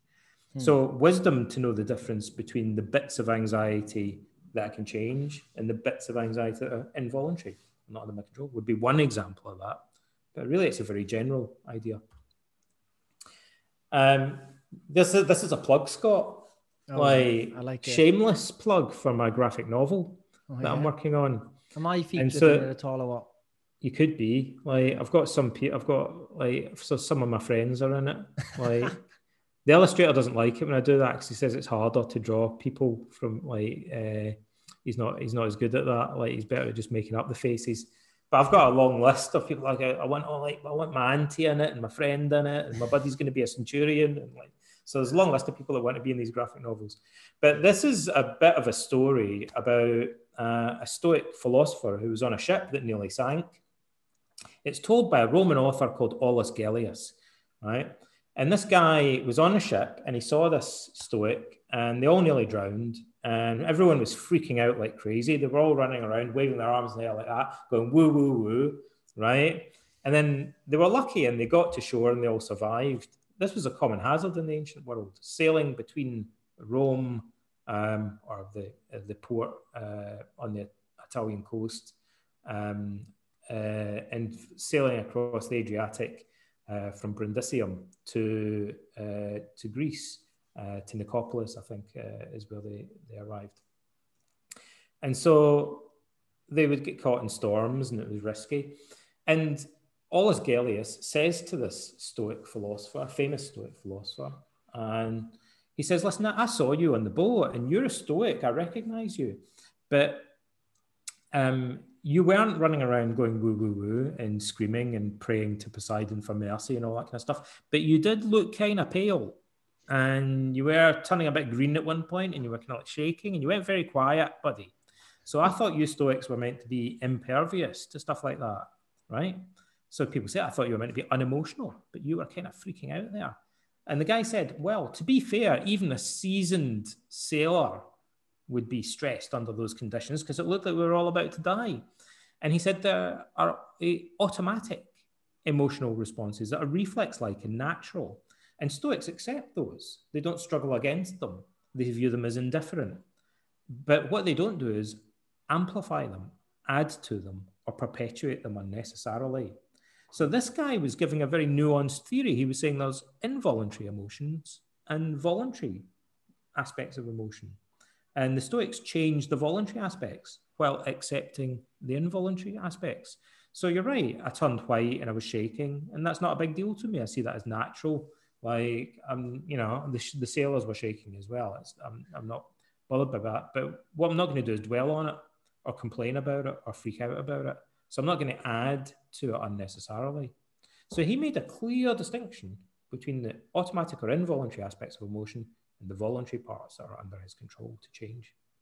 That's very nuanced emotional thinking for a guy that was living 2,000 years ago. Yeah, real good. So the Stoics distinguish between these good, the bad, and the ugly, three types of emotion. So there's bad emotions that they want to get rid of, like worrying or ruminating, but they're really talking about the voluntary aspects of bad emotions, like dwelling on things, like revenge fantasies if you're angry and stuff like that. And then there's the good emotions that they want to replace them with. So they don't want to be unemotional. They want to have healthy emotions, like love and friendship and stuff like that. The Stoics talk about good emotions a lot. And then there's also the indifferent emotions, and these are the involuntary ones. They call them the propathei in Greek. So these are like the startle reflex. If someone runs up behind you and goes boo, like you can't stop that. It's a natural response. Or blushing or crying or your heart pounding or trembling or your blood rising. Seneca says these emotional responses are as natural as he puts it. And it sounds very modern when Seneca writes this, although he was writing 2,000 years ago. He says, if someone comes up and they poke their finger towards your eye, you'll blink. He's describing what we would call a reflex. He didn't even have a word for it. But it was like, you know that thing where someone puts their foot and you blink? Like, he says that's what these emotions are like, shaking, crying. Like, you know, if somebody suddenly tells you some terrible thing has happened, like you'll turn pale, that's normal, right? Yeah. But what matters is what you do next, like how you then choose to respond to that initial flush of involuntary emotions. So in worrying, right, this is very important. So there's involuntary parts that's kind of the initial response. And that could be the physical side of it, sweating, nausea, shaking, blushing, heart racing, and also muscular tension, headaches, tensing of muscles. You can influence those things over time, but at the time that they happen, they're largely reflex-like and automatic. What matters is how we then respond to them. But also there's the automatic thoughts that pop into your mind. And these things can also be seen as triggers for then a process of thinking. So you have an initial automatic thought. Actually, it could be something you hear on TV. It could be something that Scott says to you or somebody says to you. Like Scott could say, Donald, what if you get hit by a bus tomorrow? And I could go, oh no, you've got me worrying about that now, Scott. Right? So someone could say something that triggers a chain of worry. Or I could just see something or be reminded of something. Or I could just be lying in bed and for no reason suddenly pops in my head spontaneously, an automatic thought. And it starts a chain of worrying, right? So then what happens next? The voluntary response. Like, so Scott said, Donald, you could get hit by a bus tomorrow in Greece. There's a lot of fast buses there, right? And I could be, oh, you're right. So I could now be analysing that, arguing with myself about it, arguing with Scott about it, worrying about it.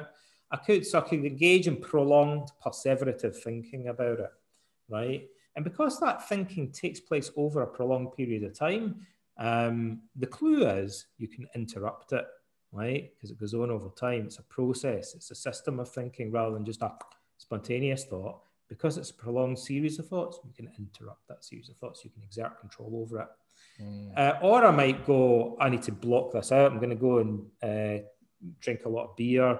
I'll take some drugs. Or I'm going to watch Netflix to distract myself from Scott telling me that I could get hit by a bus tomorrow. Like, he's upset me now. Like, I'm going to go and watch Netflix and down a bottle of wine. Like, and so I could self-medicate. I could self-comfort as a way of trying to distract myself from the worry. And that would be unhealthy. That's a form of avoidance. Or I could complain about it or repeatedly seek reassurance. And those are also unhealthy ways of coping with the distress, like potentially. I mean, I could complain about something in an assertive, constructive way, or I could just keep going on and kind of whinging about it in an unhealthy way. So there's good and bad types of complaining, basically. So these are like voluntary. The complaining is voluntary. The reassurance seeking is voluntary. The drinking the bottle of wine is voluntary. The watching Netflix. These are all the things that happen next are things that I could choose not to do, right? But the initial automatic thought that pops into my mind or the thing that someone else says to me, I maybe don't have voluntary control over. So worry postponement would really follow on from this distinction. So first of all, to spot the initial trigger could be something that I see or hear, or it could be just a thought that pops into my mind. So we call those early warning signs of worry.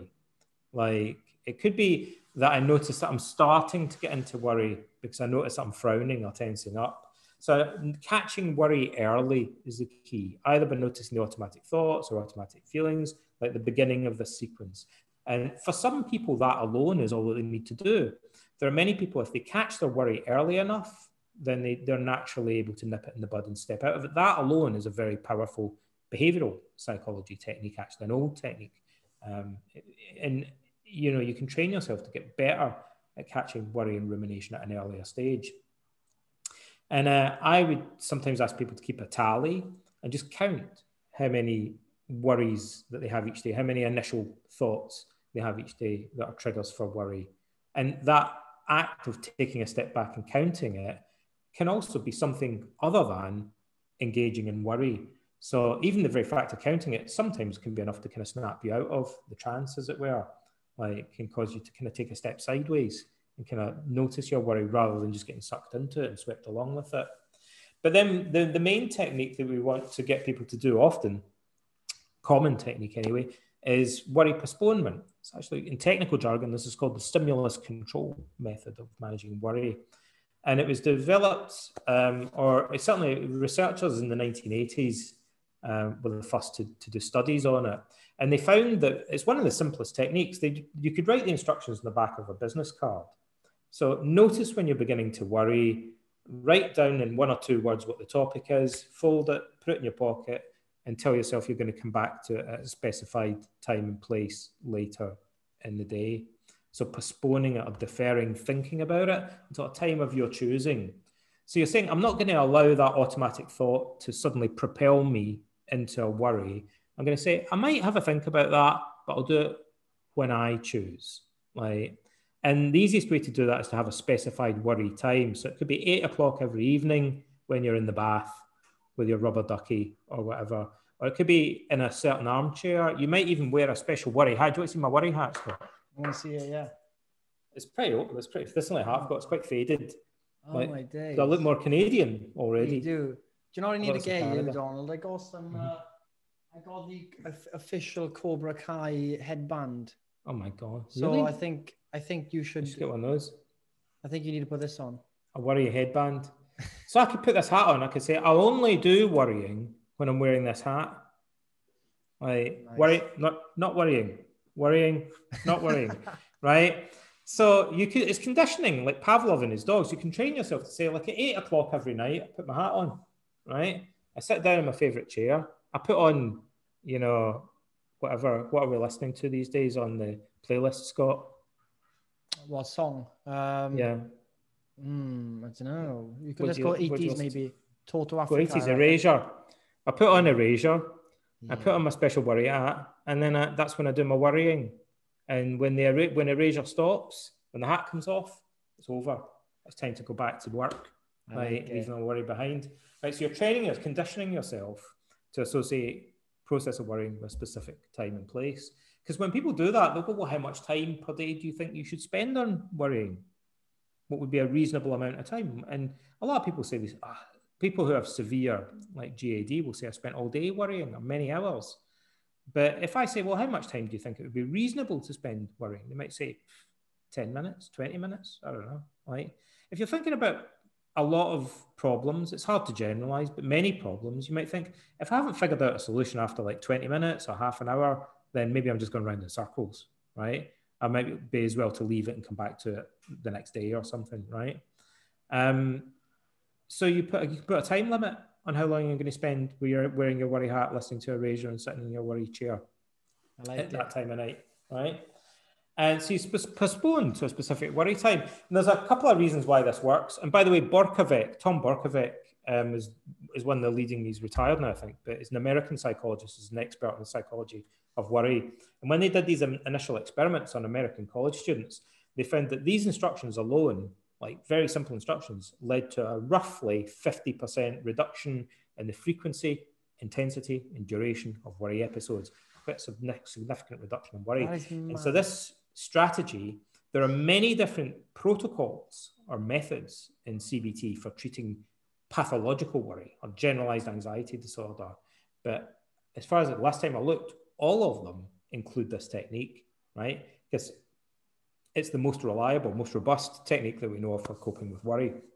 And actually, we now know you can use it for other stuff as well. So not only worrying, but you could use it for depression when you're doing what's called morbid rumination, or you could use it for anger when you're kind of ruminating angrily about something and getting more and more wound up about it.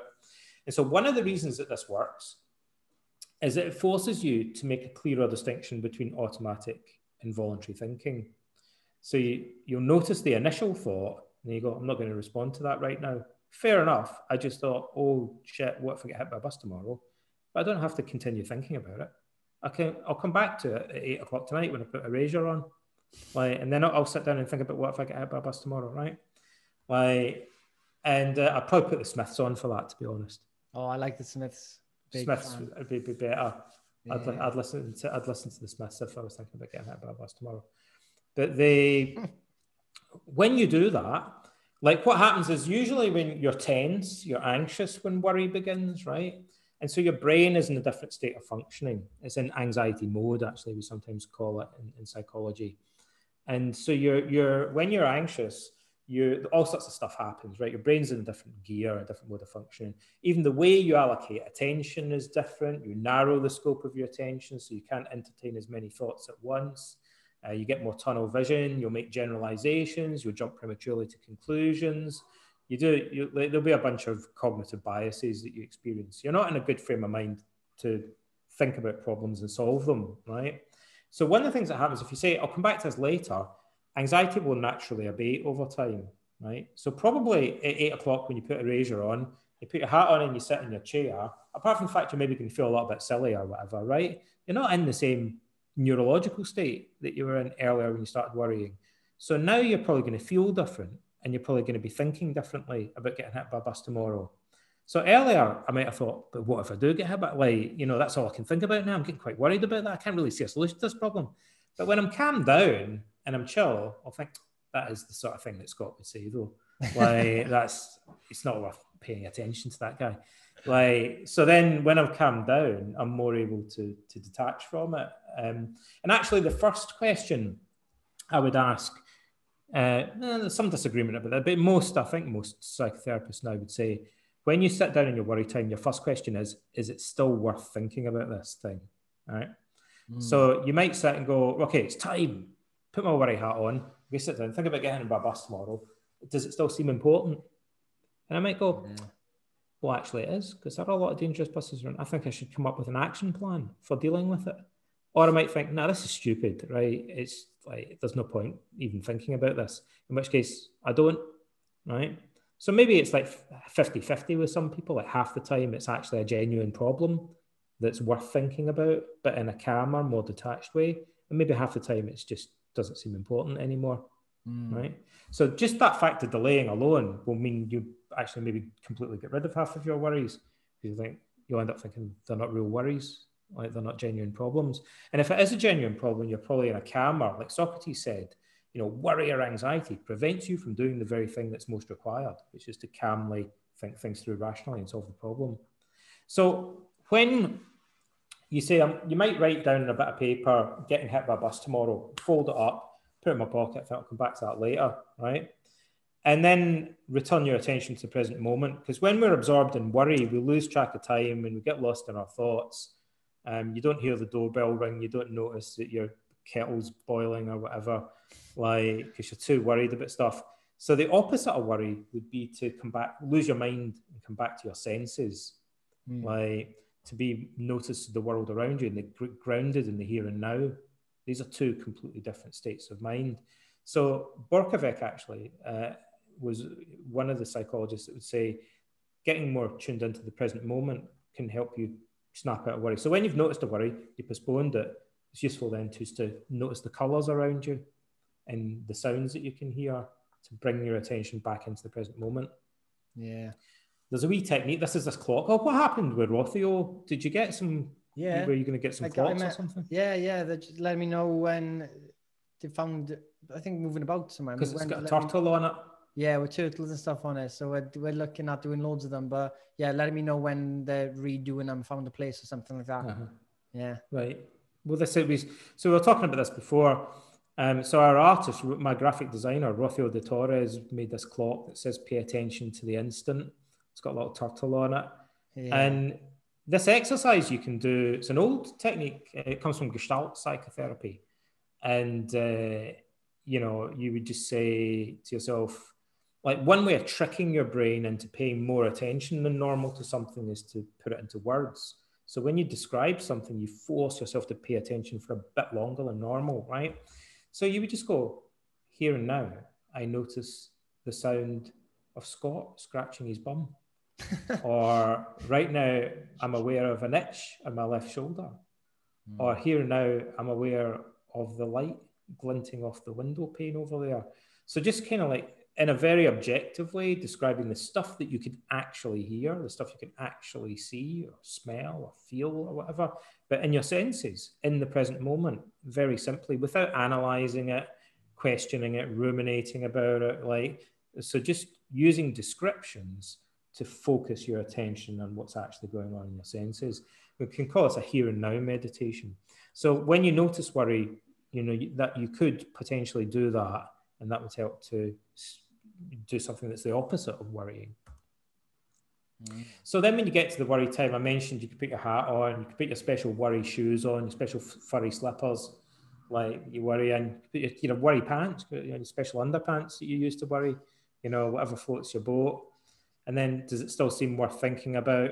And then if it's a problem, the way over time, actually, there's a lot of things I could say about this. We'll dig into this a little bit more in a moment. But the simplest advice I could give to clients is, if it's a genuine problem and you think I do need to think about it, just try and think about it with greater self-awareness and more detachment. So like that you notice if your feelings are getting in the way. So that's all. Think about, like, say you've got a problem that you have to solve, like you're in debt or something. It's a genuine, serious problem. You were worrying about it, but you'd like to choose the time and place where you do it in your worry time so you can do it more objectively. Well, first of all, you're probably going to be calmer and more in control if you do this already, but also just making an effort to think about the debt that you're in with greater self-awareness of the way that you're thinking about it and how your thoughts, actions, and feelings are influencing one another as you think about it, and maybe putting a time limit on it. So I'd maybe time it, and you might put a cap on it depending on how complex the problem is. You might say, if I haven't come up with a solution within 20 minutes, then I'm probably just going round in circles, right? And I'll need to come back to it later, right? So timing how long you spend on it can be useful. So the other main technique of Stoicism kind of relates to this, is this idea, it's not things that upset us, but our judgments about them. It's the most famous quote from Epictetus, or all Stoics. In fact, it's such a famous quote from Epictetus that Marcus Aurelius, who's like the generation later, quotes it. Like, in fact, he quotes it more than once. So even Marcus Aurelius was quoting this. Like, it was just like, a decade later or something like that. And then from that point onwards, throughout history, everyone quotes this bit of Epictetus. Yeah. And the cognitive therapists, this is the only, or the main thing from Stoicism that they tend to quote. It's not things that upset us, but our judgments about them. So we call that cognitive distancing. Now, in the early days of cognitive therapy, we used to, psychologists went, look, when someone is anxious, it's because, and we'll come back to this in a moment, they have anxious thoughts. So the typical formula for that, it varies, but a generalized template, if you want to get anxious, is to think something awful is going to happen and I won't be able to cope with it. That's called the transactional model, like Richard Lazarus's model of stress and anxiety. It was assimilated into early cognitive therapy. So it came out of research in psychology on stress, actually. Something awful is going to happen and I won't be able to cope with it is a classic formula for stress and anxiety. It's pretty explicit in worry, actually. I'll come back to that in a moment. So we have those thoughts, and Beck would say, well, we need to question the evidence for it. Like, where is the evidence that something bad is going to happen? Where's the evidence against that belief? Where's the evidence that you won't be able to cope? Where's the evidence that maybe you would be able to cope? What would be a more rational, balanced, and helpful way of thinking about the same situation? How would someone else think about the situation that you're facing? So we can open up this toolbox of cognitive therapy techniques. But in order to do that, Beck said you have to gain cognitive distance. So we have to use this jargon term because there's not a good English word for describing this kind of maneuver in psychology. But it's actually a very simple maneuver and it's incredibly important. So Beck said, look, if someone thinks nobody likes me, everybody hates me, I think I'll go and eat worms. Like, in order to question, is that actually true? What's the evidence for it? What's the evidence against it? Is it maybe an overgeneralization you're making? You have to have the attitude that that belief is up for debate. Like, or you're not going to tolerate someone questioning the evidence for it.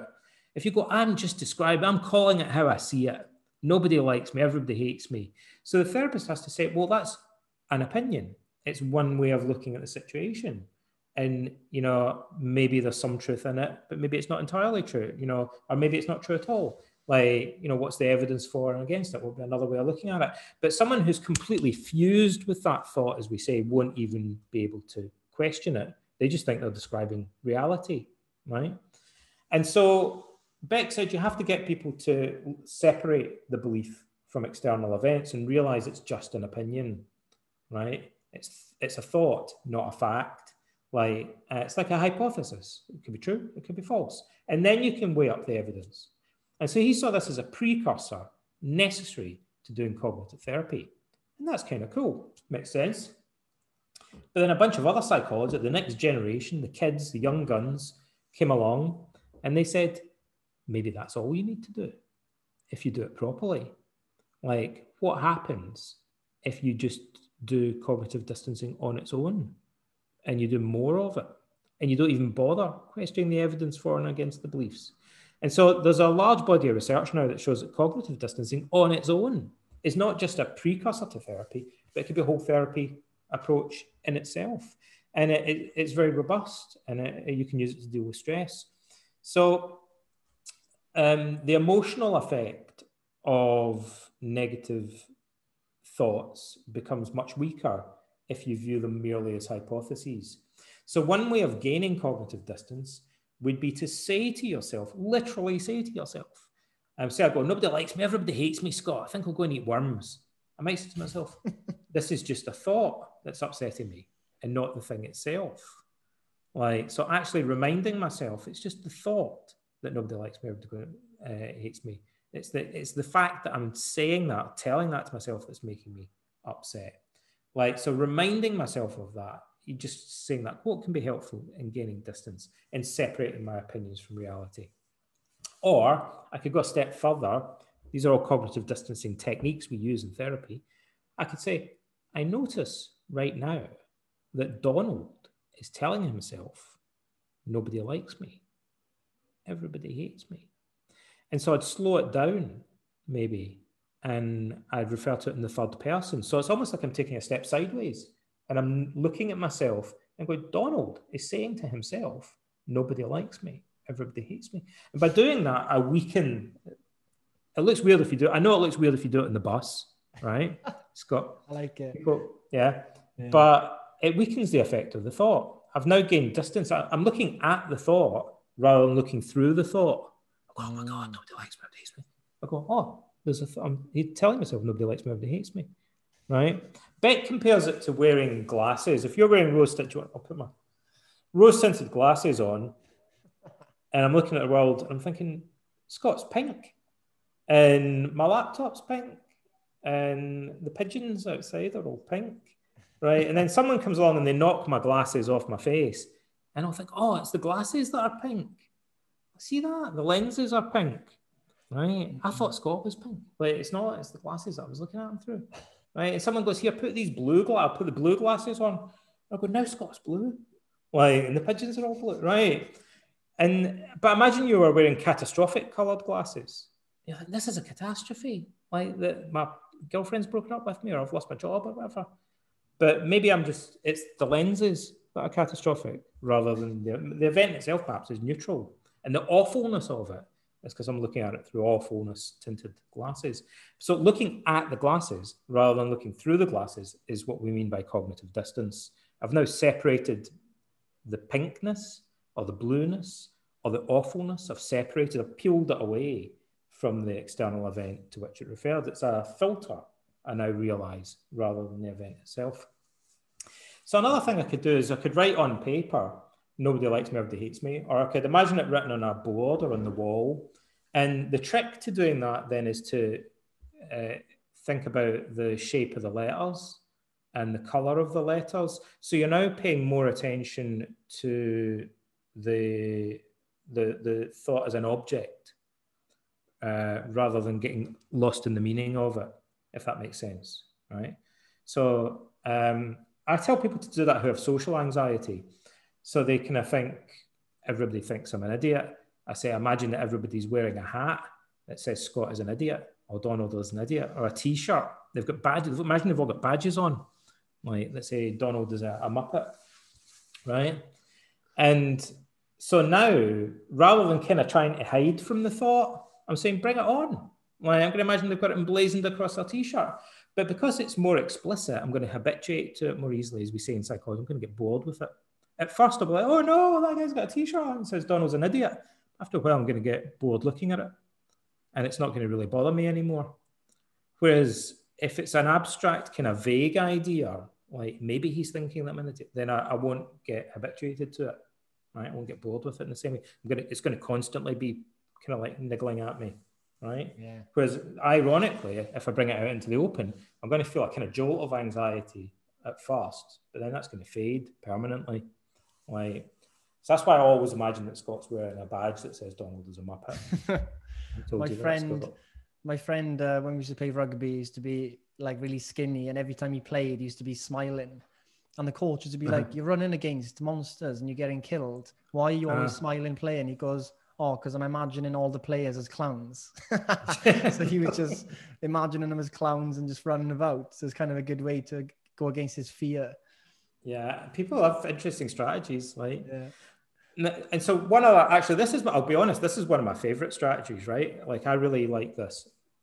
And by the way, the funny thing, like, I say to my clients that worrying is surprisingly fragile. And they start off by saying, "What do you mean?" Because worrying seems overwhelming and out of control. And by the end of the therapy, like, most of the clients are like, "That thing you said about worrying being fragile, I didn't believe it, but it is. Like, you're right. Worrying is a complicated process, right? And the more parts something has, easier it is to break. Like, the more things can go wrong. Worrying has lots of breakable parts easily. It's complicated, right? That's worth knowing. Like, worrying is fragile. Like, you can interrupt it in many ways. So try worrying in a Scottish accent or a Jamaican accent. Like, or, you know, try rubbing your tummy and patting your head while worrying about getting hit by a bus. Or, you know, there's many things that you can do that just make it seem kind of awkward or silly or ludicrous, right? So you can go, I'm going to think about these things that freak me out normally, but now I'm doing something else at the same time, or I'm doing it in a different way. Like, it can lead to diffusion, and you can have the thoughts, but you're not overwhelmed by them. So I could still problem solve it while rubbing my tummy and patting my head, or doing it in a Scottish accent or whatever. Like, but I can do, I have to practice my Scottish accent. I do it. It's indistinguishable from Sean Connery. Like, I told Scott about my idea before he passed away. Unfortunately, I've missed the boat now. But I wanted to have a crowdfunding, like a Kickstarter campaign, to pay Sean Connery to narrate a documentary about dinosaurs. I thought that would be really popular, because I wanted to hear him say the Triceratops and the Brontosaurus. Right. That'd make him less scary, wouldn't it? Yeah. Oh, the Stegosaurus. Like, so if you could worry in Sean Connery's voice, nobody likes me, everybody hates me. You can still problem solve, you could think about it, but it's not going to be as overwhelming. And actually just slowing it down and thinking about your facial expression, what you're doing with your neck and shoulder muscles, your breathing, the location of the voice, what we call paralinguistics, right? All the other stuff that's going on apart from the content of the words, like, it snaps you. It's like being in the here and now, right? The tone of your voice is in the here and now. Like, your breathing is in the here and now. All the paralinguistics take place in the here and now. So if you pay attention to the way that you're worrying, what accent do I worry with? Like, how is my voice in my head or in my heart or over my shoulder? Like, could I worry and imagine that the voice that I'm using to worry is in my little finger? Nobody likes it. Everybody, like, could I imagine? You know, it makes you do it from a different perspective, and I could still have I could think about it like that. I could need one of those fingers. Oh, if I get hit by a bus tomorrow, like, but it's harder to take it seriously. But also, I could have the whole conversation and be diffused from it, though. Like it wouldn't be as overwhelming, and it'd probably be shorter.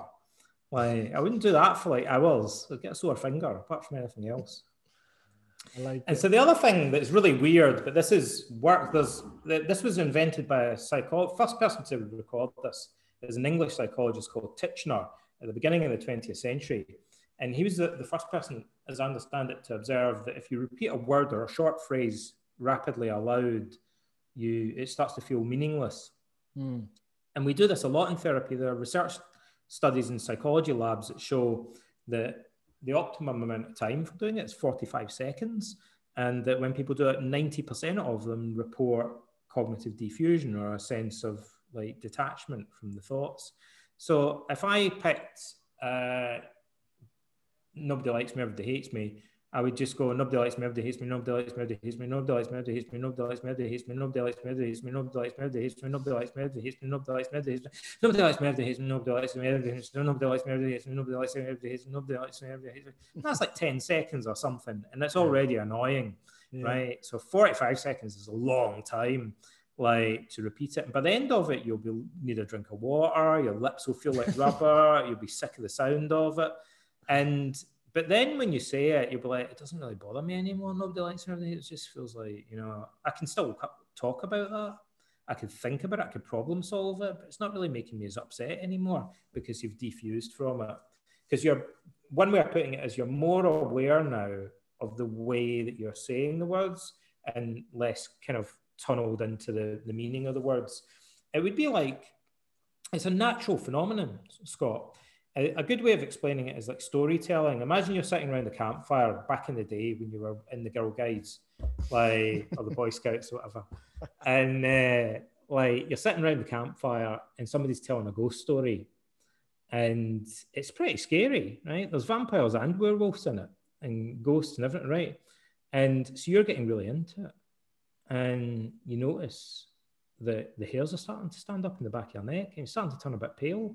It's quite scary. It's affecting you physically, listening to this scary story. But there's another guy sitting next to you and he's listening to exactly the same words, exactly the same voice, the same person telling it. But he needs to go to the loo and he's thinking, I wish this guy would hurry up and finish. So he's not really getting as grossed in it. He's a bit distracted. Or he's thinking, it's kind of annoying me that this guy's got a funny Scottish accent. He's telling the story. It's kind of getting distracted by his accent. Like, so he's not really getting into it, right? Or it's like if two of you watch a movie and one of you really enjoys it and gets into it, and the other one is like analyzing the script.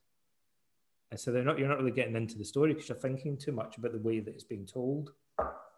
So it's the difference between being lost in the story and thinking too much about the storytelling.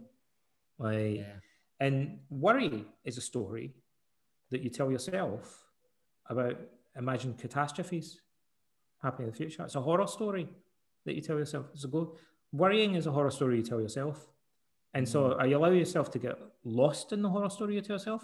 Or are you going to focus more on storytelling and how you're doing it? Well, the clue is that if, like a psychologist or a therapist, you focus more on the process of storytelling, you'll snap yourself out of the trance. It won't affect you as badly. So it'll give you the holy grail of emotional resilience. So there's another technique that we can use that's called worry exposure. So the single most robustly established technique in the entire field of psychotherapy research, trademark, is this thing called exposure therapy. We've known about this for at least well over actually half a century now.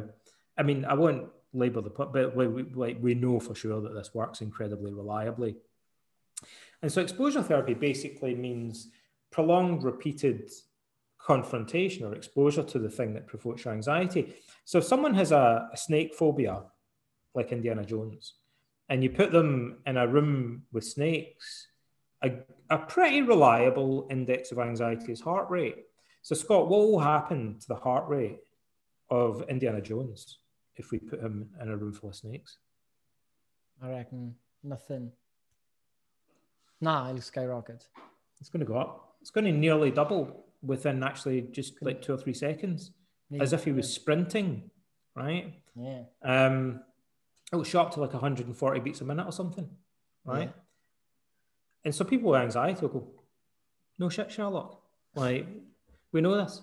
And then I'll go, like Socrates, like the fabled Socrates of yore, like having asked them a dumb question that they already know the answer to, then I'll say, but what happens next? And they'll go, well, they usually say the most common answer to that is, and then they have a wee think about it. So what does happen next? You get used to it, don't you? Your heart rate starts coming down. Your heart rate's going to have to come down. What goes up must come down. It's not going to stay at 140 beats a minute. It'd be great if it did. You wouldn't have to go to the gym. Like, we just put you in a room full of snakes and you'd be burning all those calories off. Like, it's a well-known form of weight loss. Like, snake therapy. But it doesn't. Yeah, snake therapy. Like, but it doesn't work, right? Funnily enough, because your heart rate will come back down. And when your heart rate goes down, your anxiety levels will go down as well. And then they'll go, well, how quickly will that happen? And it could take anything from like 5 or 10 minutes to half an hour. It varies a bit, actually. Like, but it will come down. Then what happens if you do the same thing the next day? Your heart rate will go up, but not as high, and it will reduce more quickly. And then the day after that, it will go up, but not as high. It will reduce more quickly. And Abilica is kind of zigzag, progressively tending down towards what we call extinction or habituation of the phobia, right? But the exposure has to be for longer than normal. It's going to be like 5, 10. That's boring. That's a long time. You wouldn't normally stay in a room full of snakes for like 10 minutes or half an hour or whatever, unless someone else was persuading you to do it if you had a phobia. Like, so that's why therapists make so much money. Like, because like clients really don't want to do the things that therapists are getting to think, I have to do it now. I paid that guy like £100 an hour or whatever. Like, he's going to make me stand in this room with the snakes. And he'll be like, bloody right I am, because that's going to be the very thing that's going to cure your phobia. Like, but left to their own devices, phobics have this thing about running away from things that they have. Funnily enough, the technical term for it is escape behavior, or even better than escape behavior, which is fleeing the situation, is everyone's favorite coping strategy, avoidance, which is not going in the room in the first place. I'm not even going in there, buddy. Like, so that's what most people would do. If you've got a phobia, you go, I'm not going in there. Like, but you think, oh, I paid that guy a check. Like, so now, okay, I guess I have to go in the room. And that's leads to habituation, though. That's what cures phobias. But my point is, in childhood, hopefully, it's your parents that encourage you to get out of your comfort zone and to face your fears, right? But in adult life, we have to pay a therapist. Like, we'd pay a fitness instructor. Scott, I wouldn't need to pay you. Like, I could just stand at home and I could just jumping jacks all day long. Oh yeah. Right. And I'd be as fit as a butcher's dog. Hercules, yeah. But I'd get bored.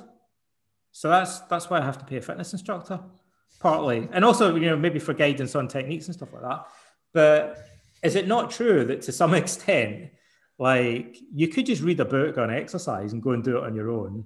Oh yeah. But people aren't motivated necessarily unless there's other people encourage. Like, maybe it could be their friends, so they join a running club or whatever, or it could be a gym instructor, a fitness instructor, or whatever. It's the same as a psychotherapist.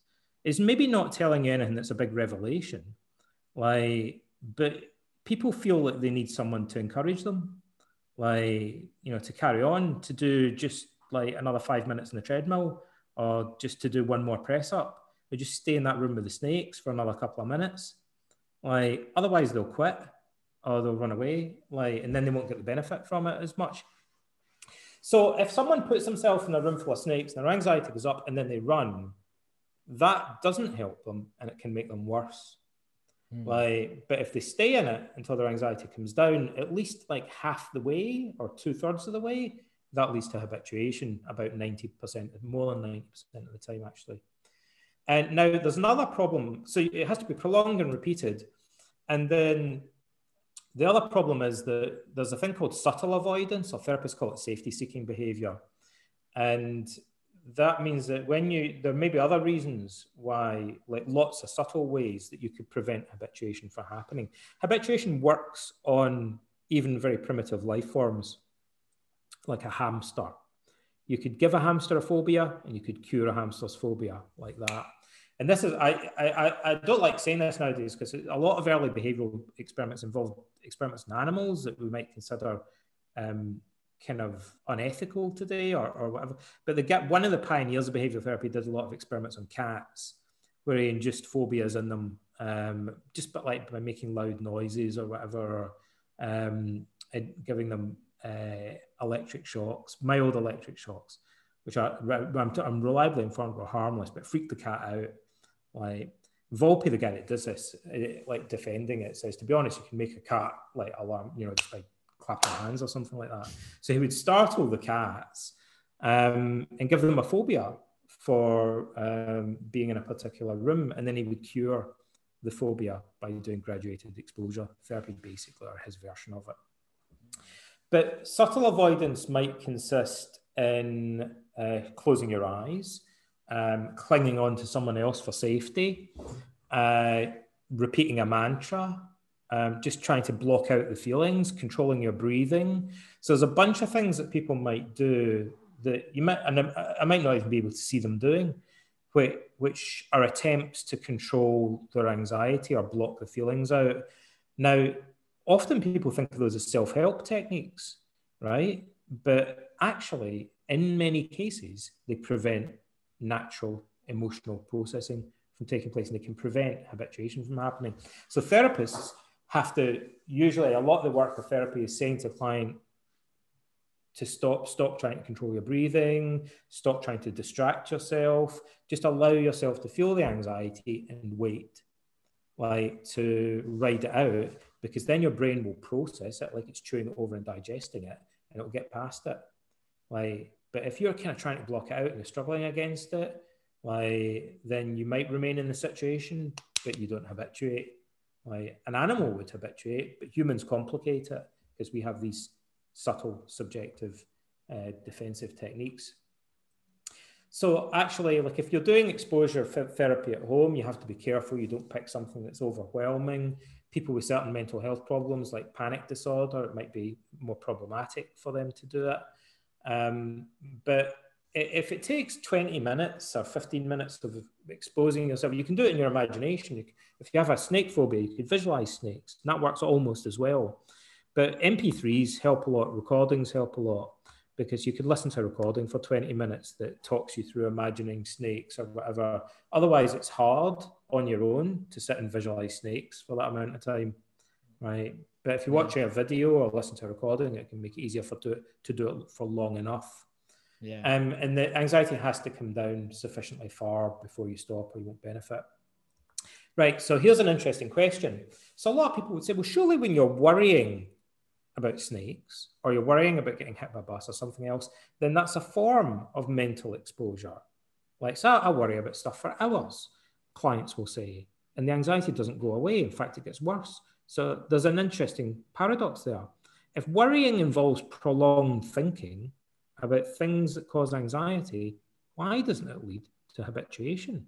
And psychologists thought that's a paradox. It seems strange, because imaginal exposure works 90% of the time. If we have someone who's frightened of snakes and they visualize snakes, they get bored with it eventually and anxiety wears off. But people come into therapy and they say, I've been worrying about snakes or worrying about losing my job for hours every day for years, and I'm still just as anxious, if not worse. So that seems odd. Why doesn't anxiety just wear off? Why don't they get bored thinking about it? It's because of the cognitive avoidance model of worry, Scott, which was developed by Borkovec, the psychologist that we met earlier. And he also noticed something really cool, right? So luckily we used a very convenient example, because you said earlier, if we put Indiana Jones in a room full of snakes, his heart rate's going to go up quite noticeably. It's going to go up a lot, big, 140 beats per minute, maybe something like that, 120. When people worry, even if they have pathological worry disorder, like generalized anxiety disorder, Borkovec noticed something, and other researchers noticed something weird about this. But I remember earlier also, call back to something I mentioned earlier, I said there's different types of anxiety. There's PTSD, there's generalized anxiety disorder, there's phobias and social anxiety and stuff like that, all different, right? So Borkovec wired these kids up to heart rate monitors and skin galvanometers and stuff like that, respiratory monitors, in a psychology department, and he said, like, start worrying, like, and people would say, oh, I'm really worried, I'm getting quite anxious and stuff, but the heart rates didn't go up, like, or if they did go up, they went up a little bit, they didn't double, and it would be very rare for them to increase that much. At most, they'd just go up like 10 beats per minute or something. But actually, even weirder, in some cases, the heart rate went down. That's paradoxical because it's the opposite of what we'd expect. What the hell is going on? Like, this guy's worrying, like, he's got severe pathological worrying. He says he's suffering intense anxiety. His heart rate's actually gone down. And he's not really showing other physiological symptoms of worrying either, except one, which is muscular tension, right? So and people with generalized anxiety disorder often complain of tension headaches or pain in their neck and shoulders and stuff like that. And so Borkovic said, well, maybe worrying, although people think when they're worrying, they're dwelling a lot on a problem, maybe they're doing the opposite. Maybe worrying, dun, dun, dun, is a form of avoidance. Ooh. Oh my Maybe God. worrying is a form of avoidance. All this time you've been thinking, I've been thinking about my problems all day long, every day. Maybe you're avoiding thinking about your problems, buddy, by worrying about them. Like, how could that be possible? Like, it seems deeply paradoxical. Well, first of all, worrying is predominantly verbal, not visual. Like, and for that reason, it tends to be abstract and vague. Whereas for imaginal exposure therapy to work, what we call habituation, has to be concrete. It's usually visual, right? And it tends to involve kind of jumping around. So I worry about, I'm all over the place, like a butterfly mind, worrying about different aspects of the problem. So I'm not confronting one aspect of it for long enough to habituate to it. First of all, it would be like if you visualized a room full of snakes, but you're really just jumping around picturing lots of different images of snakes. That won't lead to habituation. You need to stay with the same image, more or less, until the anxiety wears off. But if you're just thinking of lots of different images, or you're just thinking about talking about it in a really vague way, you won't habituate. So people who worry verbally, their anxiety never goes up as high as it would in a phobia. And because of that, it never goes down. It's maintained at a kind of threshold level permanently. Why? So it's deeply toxic, right? So you're kind of keeping yourself keyed up and on the edge all the time, and maintaining the muscular tension because you're not allowing yourself to feel the other physiological symptoms, which you'd have to do in order to get past them. So worrying is a form of permanently maintaining anxiety. And it also, when people are worrying, they're avoiding, it's a form of subtle avoidance. They're preventing themselves from really experiencing the unpleasant feelings fully. So they have some unpleasant feelings, but they're masking it by the constant internal dialogue. They keep distracting themselves over. So they feel like distract. Like they're kind of going round and round and round and round in circles rather than just going in the room with the snakes and waiting, right? So if I worry about losing my job, if I was to do that as imaginal exposure, I would visualize my boss. What is it, P45 or something? Like I'd visualize my boss, telling me that I'm fired.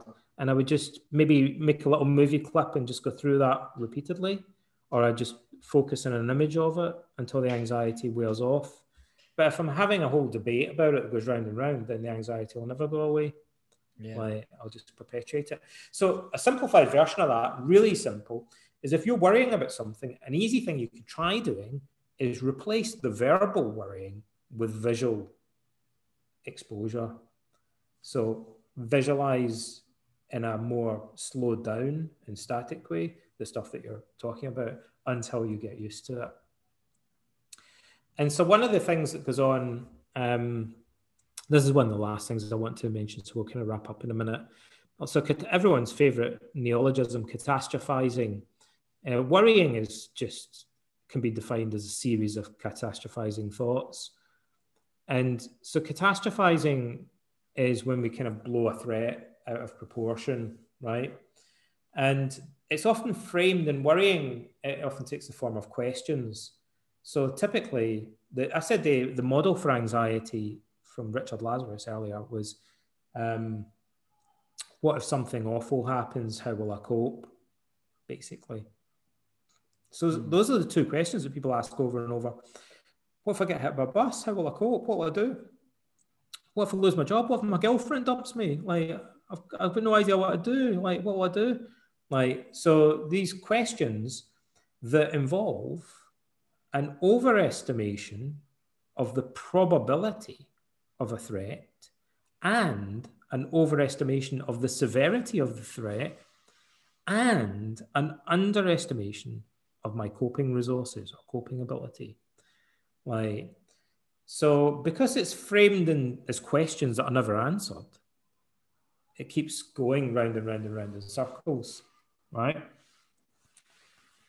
Yeah. So Got it. Often we can kind of question, like, is that actually as likely to happen as I think? Even if it did happen, would it be as bad as I think? And even if it was as bad as I think, would I be as incapable of coping with it and recovering from it as I'm telling myself?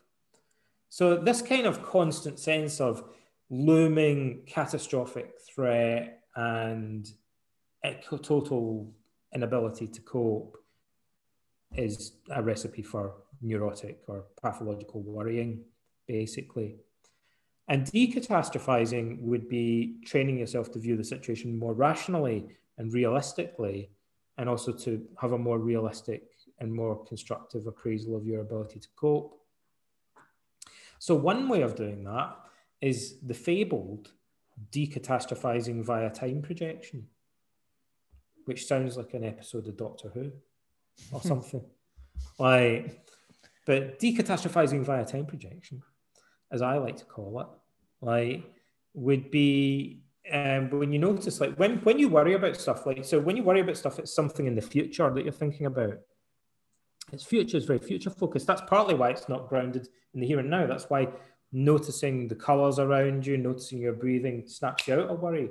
Worry is all about something in the future. You have to suspend your mind into the future, in order to worry properly. But when you're thinking about the future, you're thinking about a period of time. There's a weird arbitrariness about that, right? Why wouldn't you think about what happens next? Why do you only think about your boss handing you a P45 or sacking you or whatever, and not go on to think about what would happen the next day and the day after that and the week after that? So sometimes we call this turning what if thinking. What if this happens? What if that happens? What if this happens? What if that happens? That's worrying. Turn it into so what if thinking. So what if I lose my job? So what if my girlfriend dumps me? And when you are able to frame it like that, it's easier to then, you naturally feel more like going on and saying, well, so what if I lose this job? I'll just start a business or I'll find another job. Yeah. Right? So what if my girlfriend dumps me? There's plenty more fish in the sea. Or, I'll find someone else. So the question we ask in therapy, and this is really easy. This is like the easiest thing I do in therapy, right? It's almost so easy. I'm not sure that I should charge money for it, but I do. This is like an easy. There are things that therapists do that are tricky and require skill and experience. And then there's other things that are a piece of cake and any idiot could do. Right. And then one of them is to ask people, well, what will probably happen next? So someone will come in and say, oh, my girlfriend might dump me and I'm really worried about it. And you can say, well, suppose that your girlfriend did dump you, what would probably happen next? And then it's usually bad, right? They say, well, I'd sit at home and I'd cry. And, and then you say, well, what will probably happen next? Suppose you sat at home and cried, well, what will probably happen next? Well, I'd just be really withdrawn and depressed for a while. And suppose that happened, what would probably happen next? Well, I guess eventually, I'd go on Tinder or whatever. Or what will probably happen next? Well, I'll probably kind of get knocked back a few times, or I'll have some. What will probably happen next? Well, I guess eventually, I'll meet somebody and go, what will probably happen next? Well, maybe I'll have a few dates. I don't know what will probably happen next. Well, I guess eventually I'll meet somebody. And if you keep going forward long enough, eventually somebody will picture themselves recovering from the setback, right? So first of all, they'll have broadened their chronological perspective, and that tends to mitigate the emotional impact of the feared catastrophic event. And secondly, sneakily, you've forced them to think about coping strategies. What will probably happen next is a roundabout way of saying, what are you going to do next? So I guess I'll do this, I guess I'll do that. Now your low estimate, your underestimate of your coping ability is going to have to come up. Like, that's part of what, because I don't know what I'll do.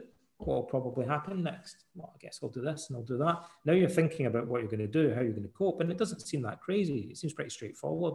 Actually, I guess it's obvious what I'd do.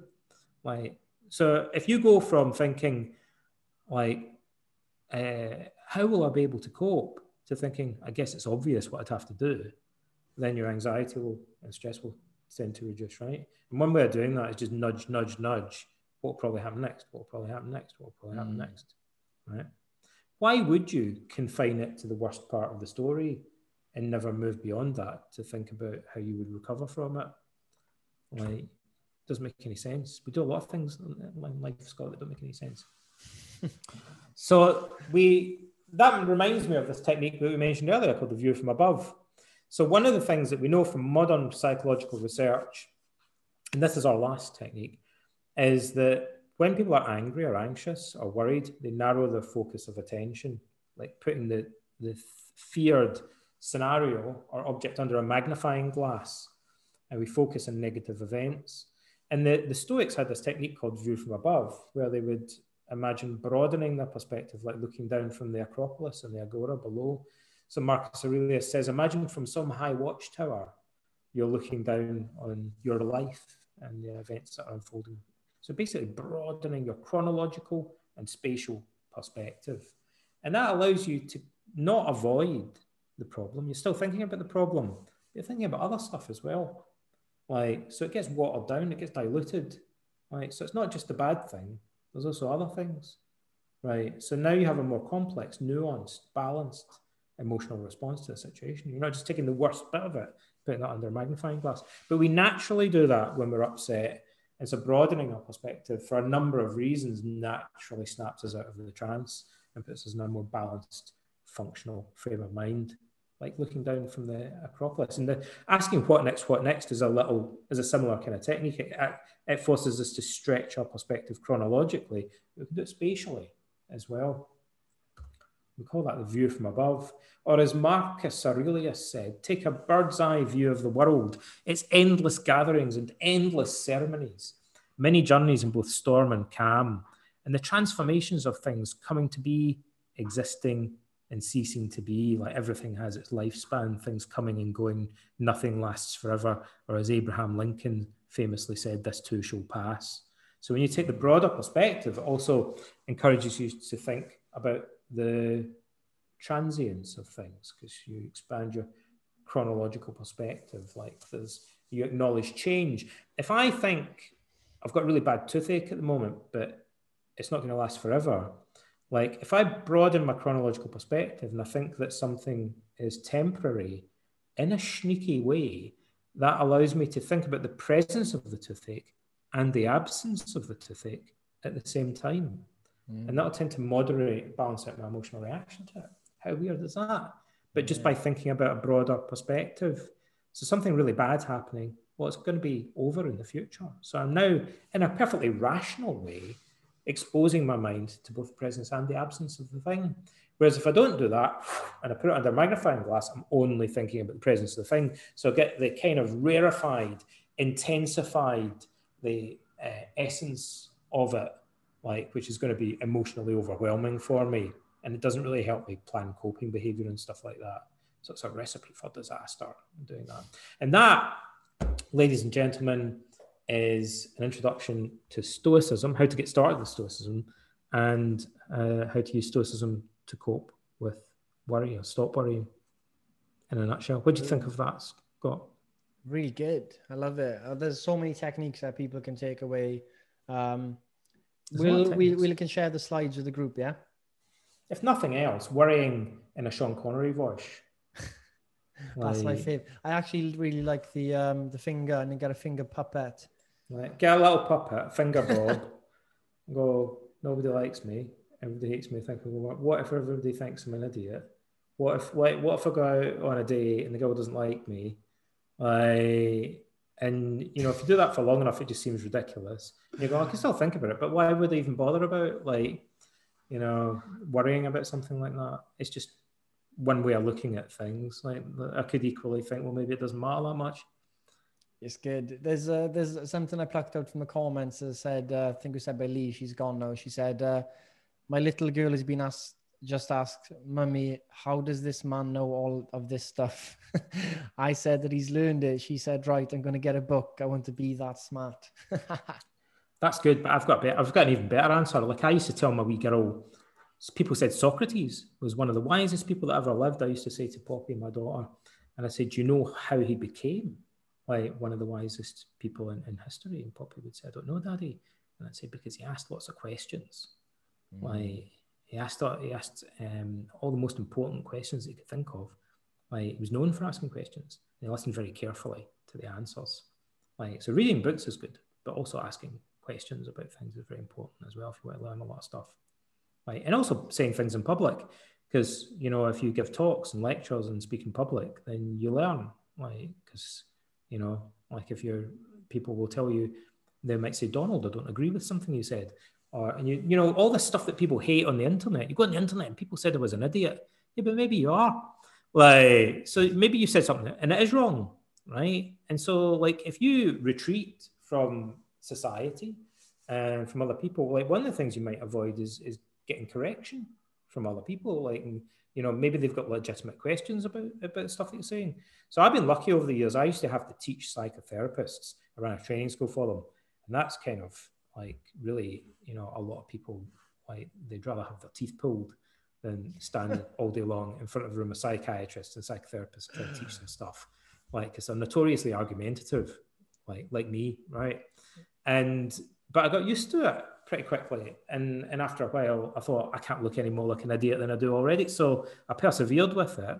And I got quite good debating things in psychology. Like, I did all day long. I'd do it for like 7 days in a row, all day, every day.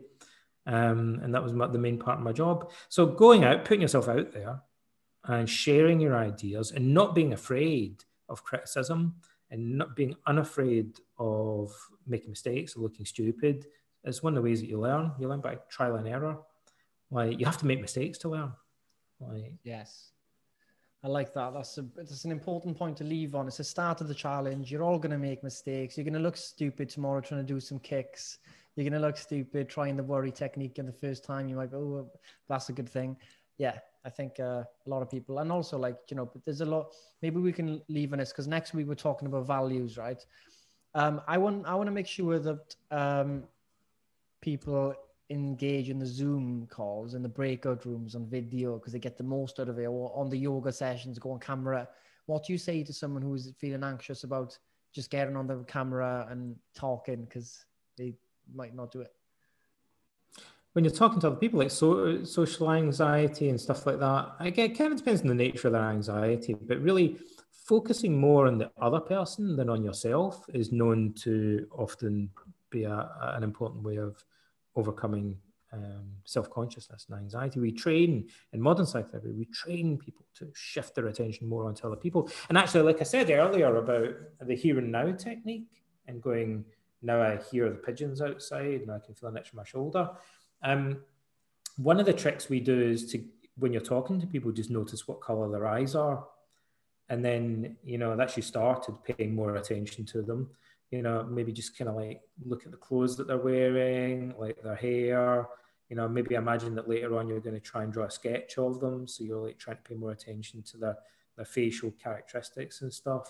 And the more you pay attention to other people, especially if you practice that and get used to it, if you can see the other people you're talking to, like, that'll tend to reduce your anxiety. Or, I suppose even if you can't see them, like, try and identify what your biggest fear is. Like, I don't know, they're going to think you're boring, or they're going to think you're stupid or whatever. Like, and then just do diffusion on it. Like, go, everyone thinks I'm stupid, everyone thinks I'm stupid, and just repeat it like 45 seconds until you're bored of like saying it, and then the words just seem like gobbledygook after a while, and then it won't really bother you as much. That's good advice. So next on tomorrow's Zoom for the martial arts, they'll still take the advice. But yeah, we're back every Monday with Donald for this challenge. So it's going to be good. Next week, same time, same place. Donald, you're in, yeah? You're not going to... Yeah, definitely. Reese isn't going to take you. Those dogs are not going to eat you alive. No, dogs. There's a lot of dogs outside. And the pigeons won't... As long as the pigeons don't get me. Yeah, well... A lot of love for you tonight, Donald. Everybody's saying it's been amazing. So, oh, thanks. Yeah, that's very nice of them. They're good people, Scott. They're really good people, really nice people. Yeah, learning on this in a night. Diving into stoicism. That's something only 0.0001% of people would do with their time on a Monday evening. So they're in the elites of stoicism right now. That's the true. Elites of learning. So it's good. But yeah, we'll be back next week, everyone. Donald, can I share the slides with the gang? Yeah. Yeah, cool. I'll send you a link. Yeah. You can share them. Nice one, guys. Thank you so much for tuning in for the first one. We'll be back next week, so don't worry. And I'll be distilling all this wisdom. Bye, everyone. Bye, everyone. There we are.